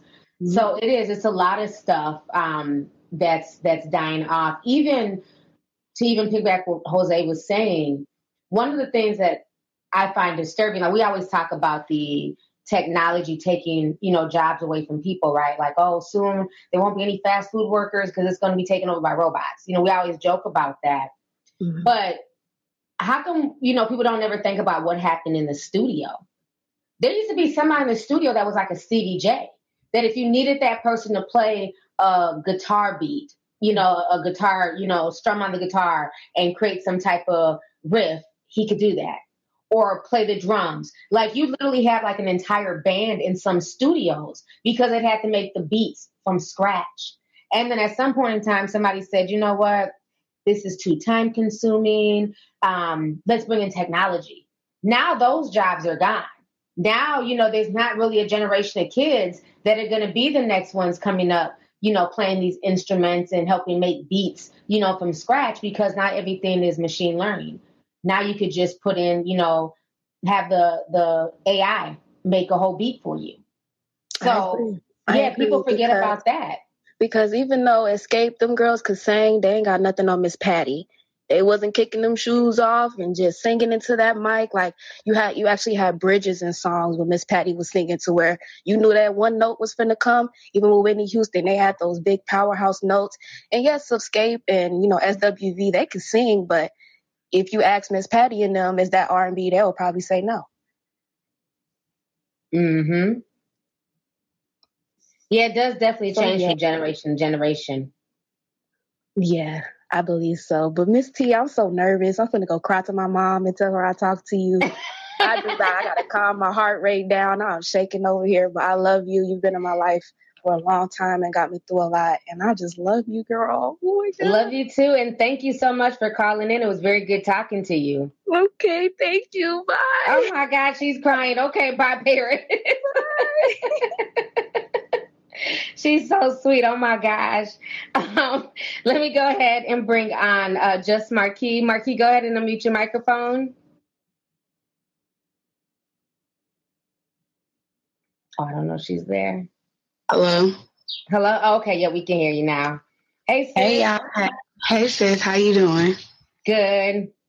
That's good. Okay, so, yes, as my T-shirt said that I got from the Culture Experience Museum in Atlanta, 90s R&B raised me. So I was raised, like literally my mom was a teen when she had me, so I was definitely raised on R&B, and that was Shy, If I Ever Fall in Love, and Tony Tone Anniversary was the first songs that I can really remember at a very, very young age.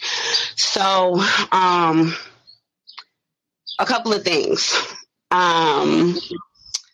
First, she was talking about Patti LaBelle and then Escape. Someone else was just talking about different people. And I'm like, okay, we're talking about singers, but a lot of different singers are not in the same category. We have neo soul, we have R&B, we have gospel, we have, so it's like a lot of people are saying, is R&B dead? We have to make sure we're putting the people in the right category. Me, I do feel like R&B is dying, is going to soon be deceased.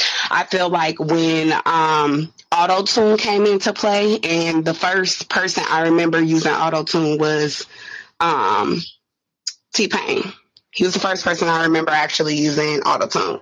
So I feel like when he came along, I was in high school. I was a sophomore in high school. His first song came out, I believe. So the way I remember is, like SWV, all of them growing up, and then it went to Sammy, Mario, B2K. B2K got me ready for Pretty Ricky. You know what I'm saying? They was the cute crush, flirty, bump, girlfriend. But Pretty Ricky got me ready for, the Blue Stars, you know what I'm saying? And Pretty Willie with the lay your body down and let me touch your body. You remember that song? Mm-hmm. Yes. So it got me ready for that. And then after that, it was all rap. It was all rap after high school. It was the Lean With It, Rock With It. And then it went to Lil Wayne. By the time 2007 hit. Travis Porter, you know what I'm saying? That's when in 2009, 2010, they came around. And after that, it was Lloyd and Trey songs for a little bit. But after that, it was no more. It was no more of that. It was Chris Brown, you know what I'm saying? But besides that, there was no more of that, anything. So for the verses, it was high school, and it was like that's where they went back to because of the fact that they were young at that time. So I feel like they weren't really taking it seriously because of the fact that they were young. They don't have any hits now. I feel like Mario is still putting out hits. He's still been working, so he's still on a different grind than everyone is. You know what I'm saying? Everyone is trying to go towards what he's already strived to be. You know what I'm saying? So that I feel like R&B is dying. I do feel like that's happening.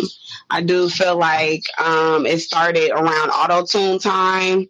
And I mean, there are some good people out there, but it's the debate if they're R&B or neo-soul. I like the internet. I like Arbra. I like Ari Lennox. You know what I mean? But is it like it was back in the day? No. There's no more Faith. There's no more, Mary J. Blige's. There's no more of those. But I mean, that just comes with time. Hip hop not the same either. Yeah. All right. Well, thank you so much for calling in, Marquise. Good talking to you. Good talking to you. I love y'all. Bye. All right. Love you too. Okay, let me go ahead and bring on Sheann. Go ahead and unmute your microphone. Hi, T. Can you hear me? Yep, I can hear you. How are you?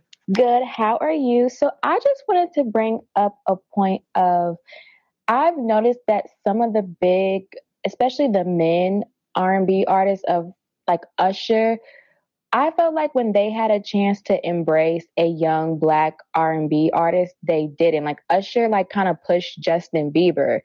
And it's just like, or even like Akon. Like Akon pushed Lady Gaga. T.I., even though they're not R&B, but T.I. pushed Iggy Azalea. So it's like, I feel like R&B is kind of dead because they never had those R&B legends to kind of like push them or help them. So it's I think that's why the new generation of R&B artists kind of have that stereotype of like, well, like, we don't want your opinion because they kind of never really helped them. It's like when the not older, but maybe like Usher and them, when their generation got a chance to co-sign someone, they decided to co-sign white people instead of, Somebody even said in the chat, Timbaland was the one who was co-signing Justin Timberlake when he went solo.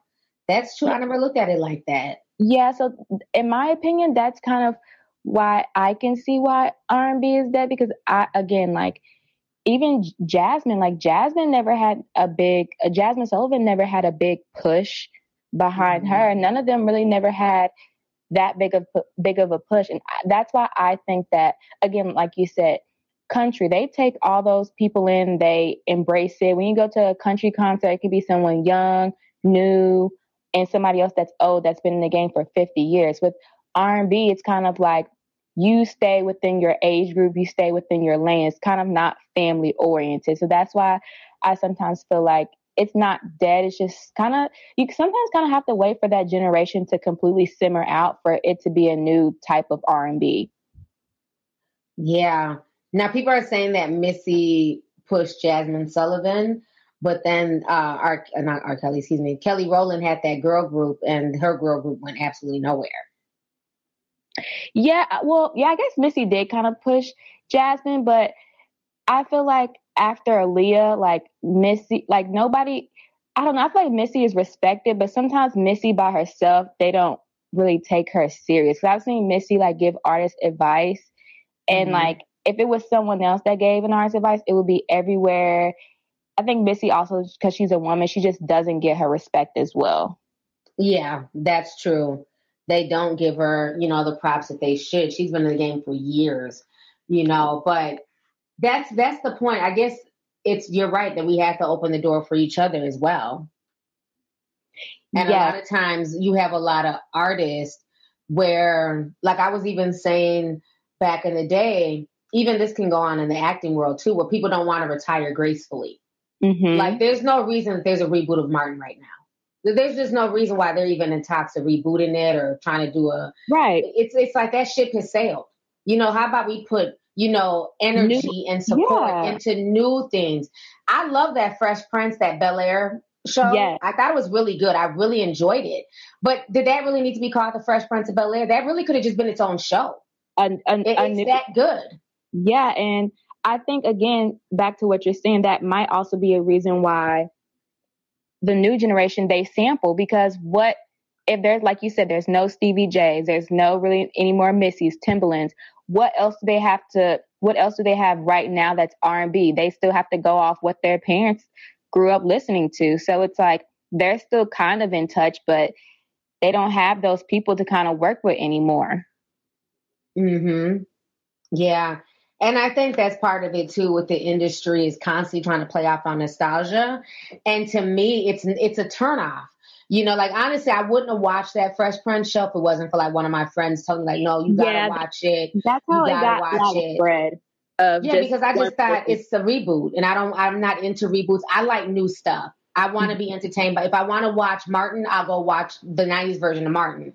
I don't want to see the 2022 version and Tommy's dead, everybody's old and fat. I'm not interested. You know what I mean? I'll go back and watch the 90s version. So I just feel like that whole nostalgia play from the music industry to the acting world, it's all about money. You know, it's all about money. Like, you might hear an old sample from like one of your favorite R&B groups, and that's why they do that, because it brings you back to a time and space. It's just cheap marketing. Yes. And also another point that I have to kind of push on, I feel like every generation, they kind of grow up more quicker than they have to be. So I think that's why a lot of times in the new generation, I see a lot of people talking about there's no more love.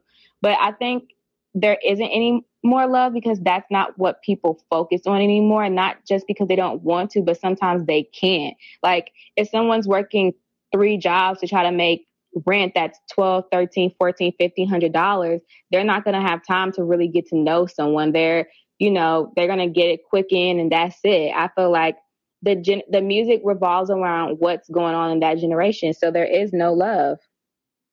Yeah. Now, Maggie made a great point in the chat, you guys. She says, let's not forget how Apple, especially iPod, which led to streaming, really changed the game. Artists, writers, producers, etc. don't get paid their worth. It's a rush to just put out anything. That's the truth. And I remember Beyonce speaking on that and saying that people don't make albums anymore. They just make quick records, quick singles to get paid. So it's not the same energy. It's a big difference when you take a full year to really cultivate an album and really get everything right, from the beats to the harmonies to everything, as opposed to just dropping a single like every 2 to 3 months. You're just throwing stuff at the wall and hoping it sticks at that point. That's why a lot of that feeling is not there. Even Wayne, when Wayne always dropped his like remix mixtapes, even if the song came out last year, he did not drop it the next week. How like most artists, they take a remix and they drop it the next day. Other artists, the remix came out months and months later. And again, it's not like that anymore. Exactly.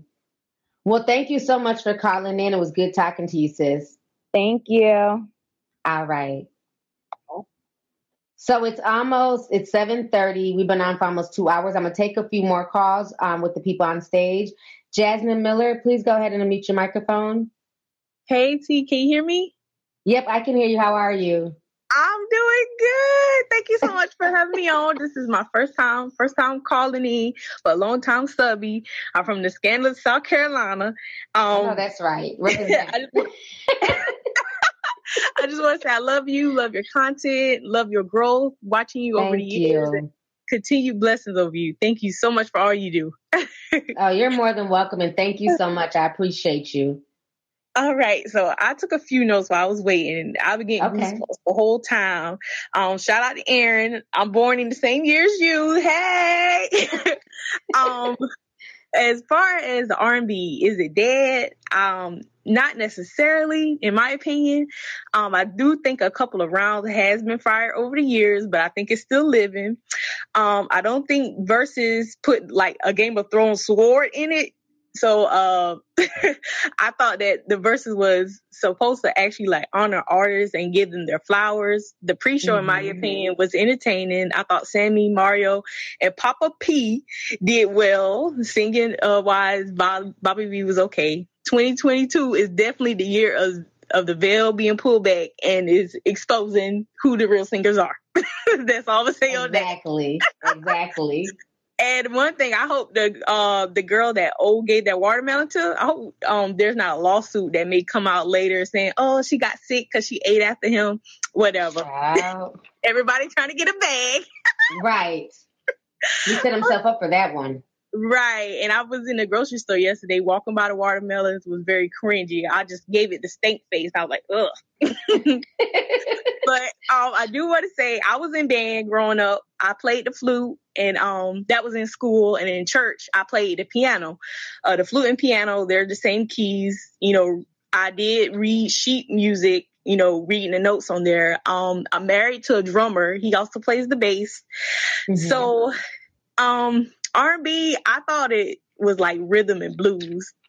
You know, rhythm and blues, dancing, the sense of how it make you feel. Like y'all mentioned earlier, y'all was hitting on some real good points. I think the feeling has been lost. The lyrics is supposed to speak to your soul, and the beat and the music is supposed to make you want to move, but not overpowering the lyrics. So, like, I think actually writing your own lyrics plays a huge part. And, you know, that's like the foundation of the R&B. I miss the mystery that was in the, you know, in the old school songs and the videos. I remember growing up, my mom playing R&B, and I didn't find out what things meant till later on in life. Like the next song you mentioned on one of your videos, you know, and now with me playing music now, or the newer so-called R&B music, is like I have to filter what I have around my kids, the videos, all the twerking and all that stuff. Like, you know, you don't want to expose kids to that, because we grew up on, like, you know, the hoochie era, but it wasn't as explicit as it is now. Right. So, but I think the old school R&B still hits.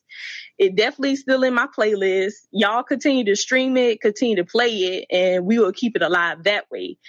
As far as the new school R&B, some of it, you know, is a hit and miss. It's not really much of it, but I just stick with the old school R&B. You know, 90s baby, you know, I like the oldies. And I want to say I feel another deep dive coming on. So shout out T-Sippers. Hey, let's get ready. And thank you so much for all you do. And I just want to say one more thing before I leave. Mm-hmm. That's Vaguely. Not Vaguely. That was from a few streams ago. Thank you so much, Jasmine. Thanks for calling in, sis. Thank you. Thank you so much. Have a good night. Love y'all. Love you too. Bye. Yeah, I'm definitely going to have to get ready to do a deep dive. I wasn't able to do one in June. June is about to be over. But I will have one in July when I'm done traveling. So I will definitely have one. So this topic is giving me a lot to think about for sure. So let me go ahead and bring on Michael Smith. Michael, go ahead and unmute your microphone. Michael, you there? And maybe he's not ready. Let me bring on B. Wayne. B. Wayne, go ahead and unmute your microphone. Hey, T, how are you? I'm doing good. How about you? I'm doing good. I'm going to, I really like this topic. And I mean, I think you probably should do like a deep dive, because there's a whole lot of, you know, things you can go into about this. But I'll get to the actual question, is R&B dead? I'm coming from like a performer, entertainer kind of perspective. I do like a lot of old school 60s and 70s kind of songs. So this is really like a relevant. Your phone is kind of breaking up. I'm going to say that it's not dead. I think it's just being exposed. Okay, that's better. Oh, can you hear me now? Yeah, we can hear you. Can you hear me now? Hello? Okay. I think it's being exposed. Can you hear me now? Yes. Yeah, we can hear you. Oh, my God. Hello? I'm sorry. I'm calling from New York. I think it's being exposed. I don't think it's dead. I think it's being exposed for what a lot of people that's in the entertainment industry now, they're lacking a lot of talent. They're lacking a lot of media training. They're lacking a lot of things that the old school artists had back in the day that made them the superstars that they are now. I mean, even like in the times when, you know, record companies were really big, we kind of got into like a everybody movement where everybody can be a singer. Everybody can be a basketball, you know, everybody can do this. And when we got to that point, I think the quality of what people considered R&B started to decline, started to go down. And sir, do you know where that came from? It came from the everybody gets a trophy mentality. Right. Because even going back as a sports mom, like when we were growing up, right, you try out for sports. Let's say 50 kids try out. There's only 12 slots on the team, and you have to be the best of the best. You got to bring your A game. They'd have a whole list on the back of the gym door, and the guys would walk up and, oh, damn, I didn't make it. Oh, well, better luck next time. Yay, I made it. I'm the shit. Oh, that's what's up. Oh, now they don't even have that. It's embarrassing. I have seen basketball teams with 20 kids on the team. Why? Right. Your son can't play. Well, we got to put him on the team to be fair. Or you know, they're getting rid of the AB honor roll because it's not fair. So now everybody just gets the trophy. And I think, you know, that's just what reminds me of what you're saying with R&B, where anybody can be a singer. As long as you're popular, look at Bad Baby. She's never been in the studio. She was never an entertainer. She got a whole, you know, solid gold or platinum record, whatever, on the Billboard. Right. And it makes older school like artists kind of disgruntled. I mean, it's like, you know, they consider us hating, like, you know, the younger artists or whatever. It's not that. It's just the fact that we put like actual instrumentation, actual lyrics, actual melodies and things like that into our music. And then somebody comes along and instantly, you know, they garner all of the, you know, the accolades with somebody, you know, like myself has been putting years into, you know, actual performance, what to say and what not to say on stage. You know, back in my day, nobody would ever think of eating a watermelon. I mean, it was comical. Right. Well, you guys also had artist development back in your day. They don't do that anymore, do they? No, they do not. And I even thought about trying to teach it, but teach it to who? You know what I'm saying? It's like everything is a microwave kind of thing now. It's like, you know, they want to, you know, everybody wants fame and wants to perform instantly. Back in those days, you know, like I grew up in the late 70s.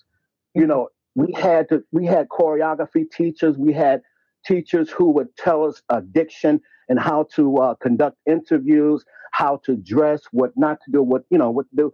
And unfortunately, it's not that R&B is dead. It's that all of those acts that are coming out now is like what came out in the wash is coming out in the rinse. You know, when the wash is coming out in the rinse, they're being exposed. You know, they can't sing, they can't dance. It's like a lot of smoke and mirrors, and it's unfortunate, but that's the way it is. Yeah, it's really sad. And I definitely get what you're saying, that it is very frustrating, you know, for people who understand their craft. Like, you have been in this music game for years. You understand instruments. Like you said, you went through artist development, and there's certain things, like there were certain codes, certain rules and regulations. And because we live in this social media, you know, day and age, it's like anything goes. And that's even the same with YouTube. I can, you know, for me being a YouTuber, I can even attest to that when we came on, I don't have a journalism degree and I don't plan on going to go get one. But the point is, I had enough wherewithal to know that if you're going to report on stuff, you need to have integrity. You can't just be out here lying on folks, making up stuff, because when you have a platform, there's a sense of responsibility towards other people, right? Well, now, you know, it's like we get punished. The ones who do the research and the deep dive videos and who want to educate people, half my videos are always demonetized. But the ones who are just out here, hello? Yeah, no, I was agreeing with it.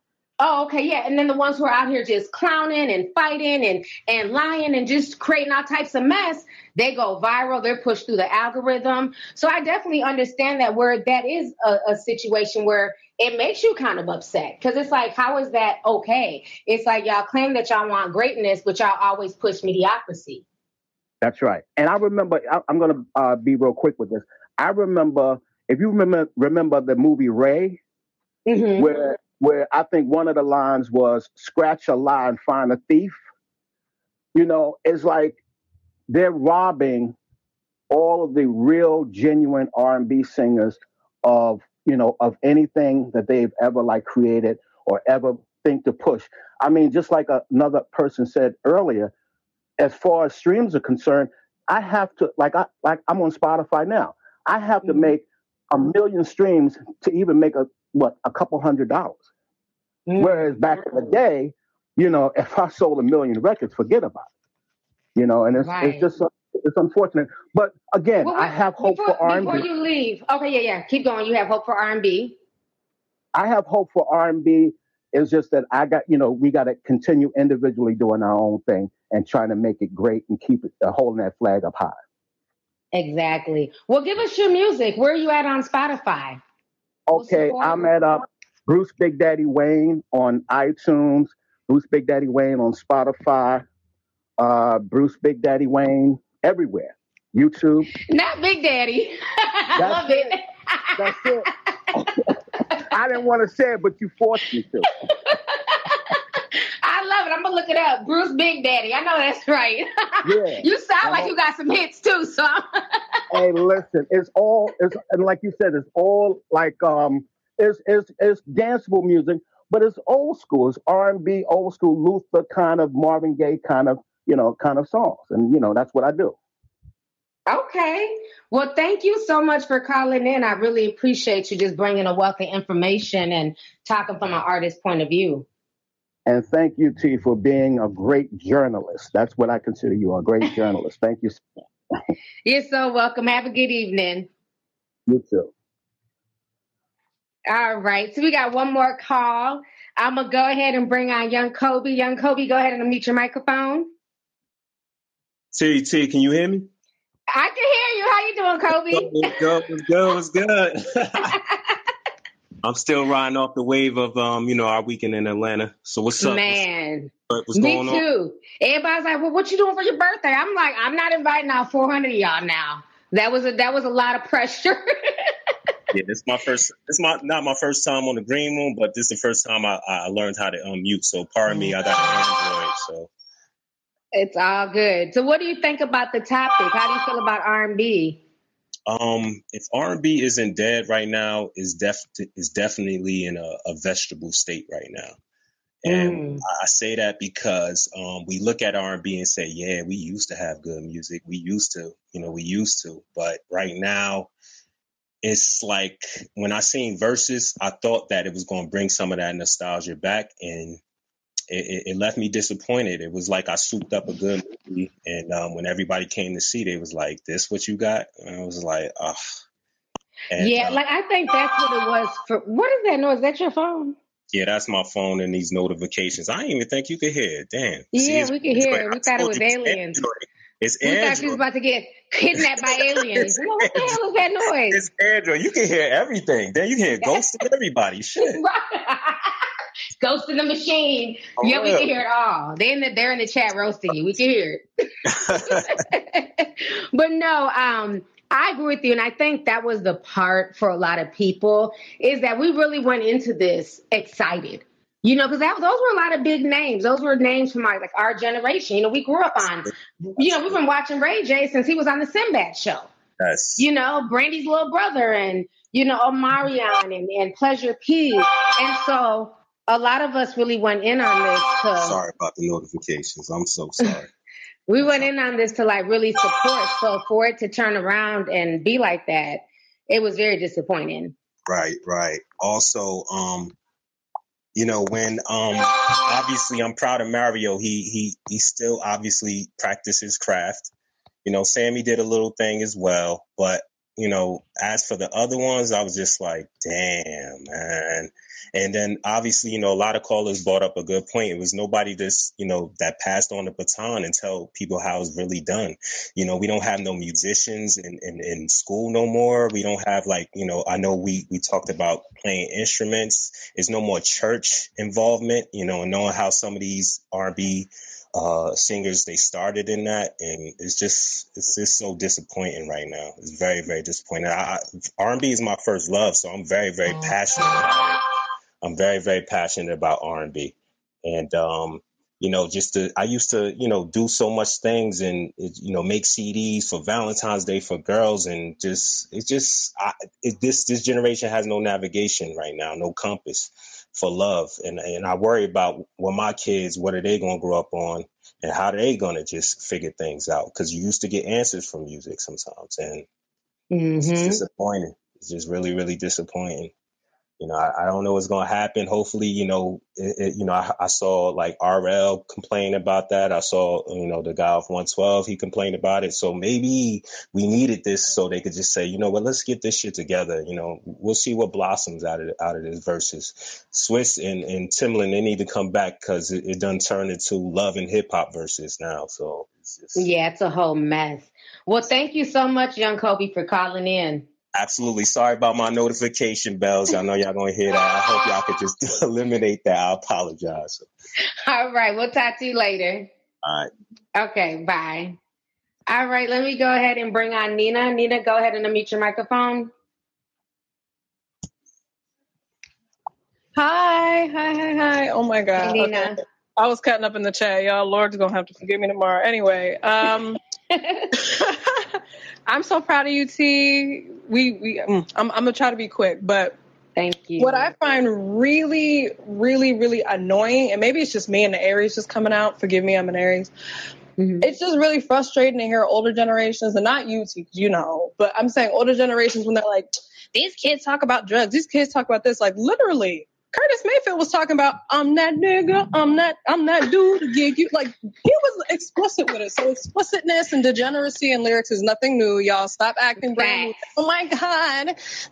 No, but what's frustrating is that, so our old heads grew up with that music. They glorified rap music that talks about selling drugs. And then when you hear X and everybody else talk about drug use, like, I work in a psychiatric hospital. You know how many kids will ask to put on Travis Scott and all of this low vibrational stuff. And what people really got to understand, I'm not going to go too esoteric because I'm going to leave that to Jose because he was really spitting some facts. Lucifer was the angel of music. He was literally the choir director in heaven. Do y'all really think that when we talk about the prince of the power of the air and the actual spiritual battle and spiritual warfare that's going on, that we're just like preaching? Like, that's real. T spits that all the time. Mm-hmm. And I've been in studios with some of y'all's faves who y'all like, yeah. I'm telling you, the reason that half of these people are drugged up out of their mind and whatnot is because that language of the soul that we all call music, yeah, they know that what they're putting out there is garbage, but they're being pushed by labels who want them packaged and pimped and ready to go. So at the end of the day, if we really want music and art and whatnot to come back, because you also have to remember that music is how our people communicate. That's how we even were able to have a revolution. That was the language of revolution. So if we decide that we're going to dull down the music and just have the music be soulless and whatnot, mind you, when there's a time and a place for all of that. Trust me, I'm the last one to be like, yeah, I don't listen to City Girls. Nah, I bump City Girls, but there's a time and a place. And if there's an oversaturation of just foolishness, and then we're running around like, oh, why are the kids acting the way they are? I can tell you for a fact, when those kids come in after just trying to S themselves or whatever the crap, the first artist that they're asking me to put on is X, Travis Scott, all of these people who I know, and I'm like, psh, the other ones can do it, but I'm not going to do it with you. We're actually going to talk and have a conversation, because I'm not going to sit here and be mad or be frustrated by a generation that doesn't know how to communicate without me being, let me step in and be your old head for the next 30 minutes. What's on your mind? You know what I mean? So they don't know how to talk. That's why even like with Juice WRLD, you can hear the pain in his music. I mean, there's certain times like when I listen to his stuff, I can't listen to him all the time, because there's times where I turn it on where I feel okay. Then when I get done, hell, I want to pop a perk and just be depressed and sad. Because you really feel that, but that's because they don't know how to communicate. So they're putting it in the music. Which is fine. Like, I would much rather, like with Eminem, like I would much rather you write a song about wanting to kill your wife than you actually go out and do it. I would much rather you put it in the art or put it in your music or talk to somebody. But which is why that's like the healthy outlet side of it. But the problem is you see this man suffering, and instead of you stepping in and be like, okay, cool, whatever, notice M was also popping pills. Like, all of these people are super duper addicted. And it's because oftentimes creative people, we're haunted by a level of just, we can perceive stuff. So when we see the degeneracy and we see old heads complaining about kids that they raise and a generation that they raise, you know what I mean? Like, all of a sudden, we sometimes you feel like popping a perk, and every single generation does that. So I encourage everybody, no matter what generation you're from, really uplift each other. You don't know what's going on in that next person's life. It's stay in your lane. You got traffic in your lane, keep the eyes on the road. But if you see somebody swerving next to you, that's not the time to be filming. That's not the time to be taking out your phone and, oh my God, look how funny this is. No, you need to really help and lift up and empower each other. We can't keep complaining about how ratchet everything is and how bad everything is. But when the opportunity comes up for supporting somebody, like, y'all better go follow Big Daddy, Big Zaddy, or whatever. Zaddy, right. You know, and you're right about that. And I think the reason why sometimes older folks definitely live in that nostalgia bubble, like, oh, back in our day, wasn't like this, and they didn't have that. Well, that's because there was more variety. People forget about that. You know what I'm saying? So remember, at the same time when hip hop was popping, we had groups like NWA. You know, they were just the thugs of Compton. You know, F the police. We also had Digital Planets. I'm cool like that. We had Arrested Development. So I think that's the problem. Is back then, let's say you weren't into hardcore rap, you could listen to Digital Planets. You could listen to Soul for Real. There was just so many choices. So you never really had to expose yourself to that type of music if you didn't like it. But nowadays, there's not a wide variety. It's literally, I don't care if I'm listening to this female rapper, this female R&B group. It's like the same topics, the same thing. There's not a wide variety. Everybody's talking about scamming, you know, fucking for a bag, how wet their wop is, can't keep a man. You know, it's like the same And even thing. the ones who can rap, like Megan, can spit. That girl is talented. I'm like, you still gonna talk about this? Again, same thing with Nicki. I'm like, Nicki, you paved the way for a lot of these girls. You could talk about way more than this. I get that. Yeah, this like is at what point do you evolve? At what point do you evolve? Like, to me, once you hit a certain age, I don't want, like, because you're not living that life. It's no different. Think about it. When people hold male rappers accountable, like Jay-Z, you're not living in the Mossy Projects. You're not selling weed anymore. You're not moving crack. Let's stop. And he elevated his raps. So I feel the same way about some of these rap girls who are, you know, in their late 30s and 40s. I don't want to hear about how wet you are. And I don't care, ma'am. You know what I'm saying? Like, that sounds like something you need to bring your gynecologist. I could see if you're 19, 20, whatever, you're finally discovering yourself. I don't want to hear, like, even with Lil' Kim, like, you have to evolve. That overtly sexual shit after a certain age, it's not attractive. Just like if you in your 40s, I don't want to hear about you running up on people and, you know, I'm robbing bitches and stabbing. Like, man, no, you're not. You're breastfeeding. Calm down. You know, not only that, but like Jay-Z is a multi-millionaire, if not billionaire. You have all of these successful people. Like, if the argument for ratchet and low vibrational stuff, I mean, I think it's just you're pushing it because we're approaching the end of days. That's why you're pushing it, because that's what's selling and that's what people want to distract themselves with. But if the argument for ratchet and low vibrational stuff is, well, that's what they want to hear. No, people have been begging for a while for a sound, not just a sound of a good beat, but like something that actually speaks to them. Like, people don't all the time want to hear about ratchet stuff. Sometimes people need some encouragement. Sometimes people need some empowerment. Sometimes people need to hear that, you know what? No, it actually does suck right now. No, I'm not going to gaslight you into believing that one thing is something when you could see with your eyes that it's something else. Like, people want to hear that. And so I'm sure that there is an artist somewhere working in their basement on that record right now. So when that artist does come out, y'all, we need to push their support them. Yeah, that's the main thing. Because I think there's room for all of that stuff. Like you said, if City Girls comes on, I'm definitely going to two-step and twerk something. But then, you know, when it's somebody like a Jasmine Sullivan, we still got to get behind them as well. Exactly. You know, just like we did back in the day. Like, we didn't necessarily just knock NWA or, you know, Snoop Dogg and Dr. Dre. We listened to their music, but there was also balance. We also made sure to support groups like Arrested Development, Digital Planets, and things like that. And that was the difference. Nowadays, it's, oh, well, they're boring. That's not my cup of tea. F them. They're not as popular. They don't have as many followers. And for us back in the day, it wasn't. We just consumed everything and just supported it. So I think we need to get back to that, because there's definitely nothing wrong with raunchy lyrics or, you know, even low vibrational lyrics if that's what you're into. But then we can't complain if we never also support the good. Exactly. Well, on that note, you made some good points, Nina. Thank you so much for calling in, sis. Thank you. Love you, Tea Sippers. Love you too. Bye. Okay, so we got one more caller on the line. Joshua O'Neill, go ahead and unmute your microphone. Hello. Hello. Let me say this. I am a big fan, okay? Like, I started watching you back in, like, back when, like, I think I was still in high school at the time. And I was like, oh, my goodness, you know, I love her, you know, because you always gave me, I feel like God sent you to me. Let me just say that. Like, he really did send you to me. Well, because thank you so much, Josh. I didn't know any of this stuff. So, but my thing about it is with like the music current today is that label. I don't remember the lady's name, but she was I was on TikTok, and it's weird because it's always the good stuff on there. She had said to me, I mean, not said to me, it was like a video. She worked in the industry or something like that.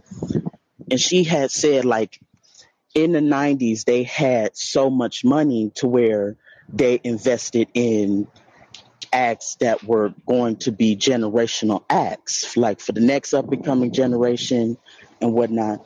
And she said when the 2000s hit, that kind of stopped because they started to invest in white girls that sounded like black girls. So that's where you had Avril Lavigne. Yes, you had what's the other white girl name? She's JoJo. When they invested in her, they invested in and then from there it's like it just went real pop because then you also had like Taylor Swift and Katy Perry and Gaga. And the thing that made it just so unfair is that also the industry changed the music at that time, so the black girls couldn't adjust to the music. The males did, but the women didn't. So you had the only two you had left at the time was basically Beyonce and Rihanna. They just, you rarely saw Brandy. She had albums, people slept on them. You had Keisha Cole. She had albums, people slept on them. You had all these girls that they produced, but nobody really wanted to invest. But I think the reason why they didn't want to invest, because that era of investing in those black girls that can sing is over. And it's time for these girls, these white girls, to have their shine. Because, I'm not going to lie, when you had, Christina Aguilera doing her thing, trying to be black or whatever, it was okay at the time because you still had irrelevant black girls. It changed when they started investing in more white girls. And when that changed, then that's when they started to make more pop music and more music for girls, those young white girls. It wasn't for the black girls anymore. It wasn't for just black people in general anymore. So that's just my opinion. No, I mean, I definitely agree with that. And that makes a lot of sense because by like the late 90s, 2000s, like 2003-ish, you had a lot of those acts, because when you think about it, even now, the industry will pay more homage to a J-Lo than an Ashanti. Yep. Ashanti literally carried J-Lo's whole career on her back, and that says a lot because Ashanti, every album, I would say the first three, I haven't listened to like her most recent, was a bop. I mean, her pen game was crazy. And the fact that she does not get the props that she deserves, to me, is insane. But yet you have J-Lo performing at the Super Bowl and then now complaining about it, talking about, she shouldn't have had to share the stage. Girl, you lucky you even were able to maintain a career all these years, ma'am. It's like you got your nerves because it's like you can't even sing. Right. At least, what's the girl name? Oh, my goodness. When she was performing with Shakira, at least she could sing. At least the girl had something to give. You don't have much to give. Your career has always been fabricated, and just with her in general, she's just nothing but the version of Beyonce, but the Latino version. That's all. That's all that they put her to be. At first she was competition for, what's her name? I don't forget getting people's names and whatnot. She just Mariah Carey? Yes. She was competition for Mariah Carey. And then as soon as, Mariah Carey just went on about her business, she just kind of stayed in the way. It's not fair to the other girls that this is not happening today. And the thing about it is with a lot of the girls now today is that, too, you also have to be like a Chloe and have a Beyonce in your corner. A lot of the girls don't have a Beyonce in their corner, so they don't have somebody telling them, well, this is how you do it, and this is how you go, and this is how, because we all know that girl is set up to be a big success years to come. But what about those other girls that need that success as well? What about the Normanis? What about all the other girls that are coming out? Because there's plenty of them out there. I listen to all of them. They're all out there, but nobody talks about them. What about a Bree Runway? People, I don't even think nobody knows Bree Runway. She comes from the UK. She does dance hall. She does all this music, and she sounds so good. But was she on that stage that night? No. But those other girls, they did what they came to do. But again, we just need to start listening to other people that have the talent. The other ones that get their little singles that go, number one, that's cool. But we need to also give energy to those girls that don't have, a big push behind them. Yes. Definitely. So that's just my thing. Okay, well, Joshua, thank you so much for calling in. It was very good talking to you. You made some great points. Yeah, because I know all this because, again, I'm only 20. I was born in the 2000s, so I know all this information. All this is new to me. So. Well, that's amazing. For as young as you are, you've really done your research. Yep. So that says a lot. That's a testament right there within itself. All right. Well, we'll talk to you later, okay? Okay. Bye. Bye. All right, you guys. This has been an awesome show. We had over 1,200 people come through tonight. I appreciate everybody. I know we had a lot of hands up. We could only take on so many calls. But I think one of the takeaways that we can take away from everything that was discussed here tonight is to go out and support some of these artists that are not as mainstream, that are not viral on social media for whatever reason. Let's try and go ahead. They named a lot of good names during this podcast. So definitely write them down because there's going to be a lot of people I'm about to check out just from this, podcast as well. So I think that's the most important thing is that, if we don't want R&B to die and we want to have a resurgence of good R&B music, we have to support these artists because nobody's going to keep honing their craft and putting out music if there's nobody there to listen to it. And I hope in the meantime, Versus gets their stuff together and the people who are in R&B currently and who do have a name and who do, who are popular, y'all need to be appreciative of that because it's the fans that have supported y'all over the years. So the respect factor needs to come in at some point in time. And if we have another Versus like this one that we just had, where people are 2 hours late, not respecting the platform, not respecting the audience, I will never tune into Versus again. Mark my words. I don't play that. I'm big on my energy and I don't like my time being wasted. So, we have to hold people accountable. People treat us how we allow them to treat us.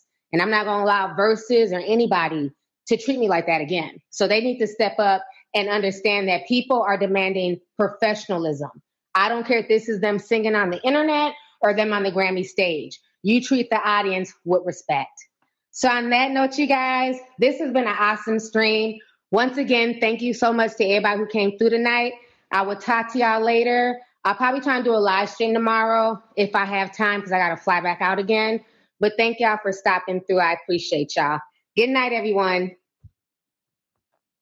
Thank you for listening to today's show.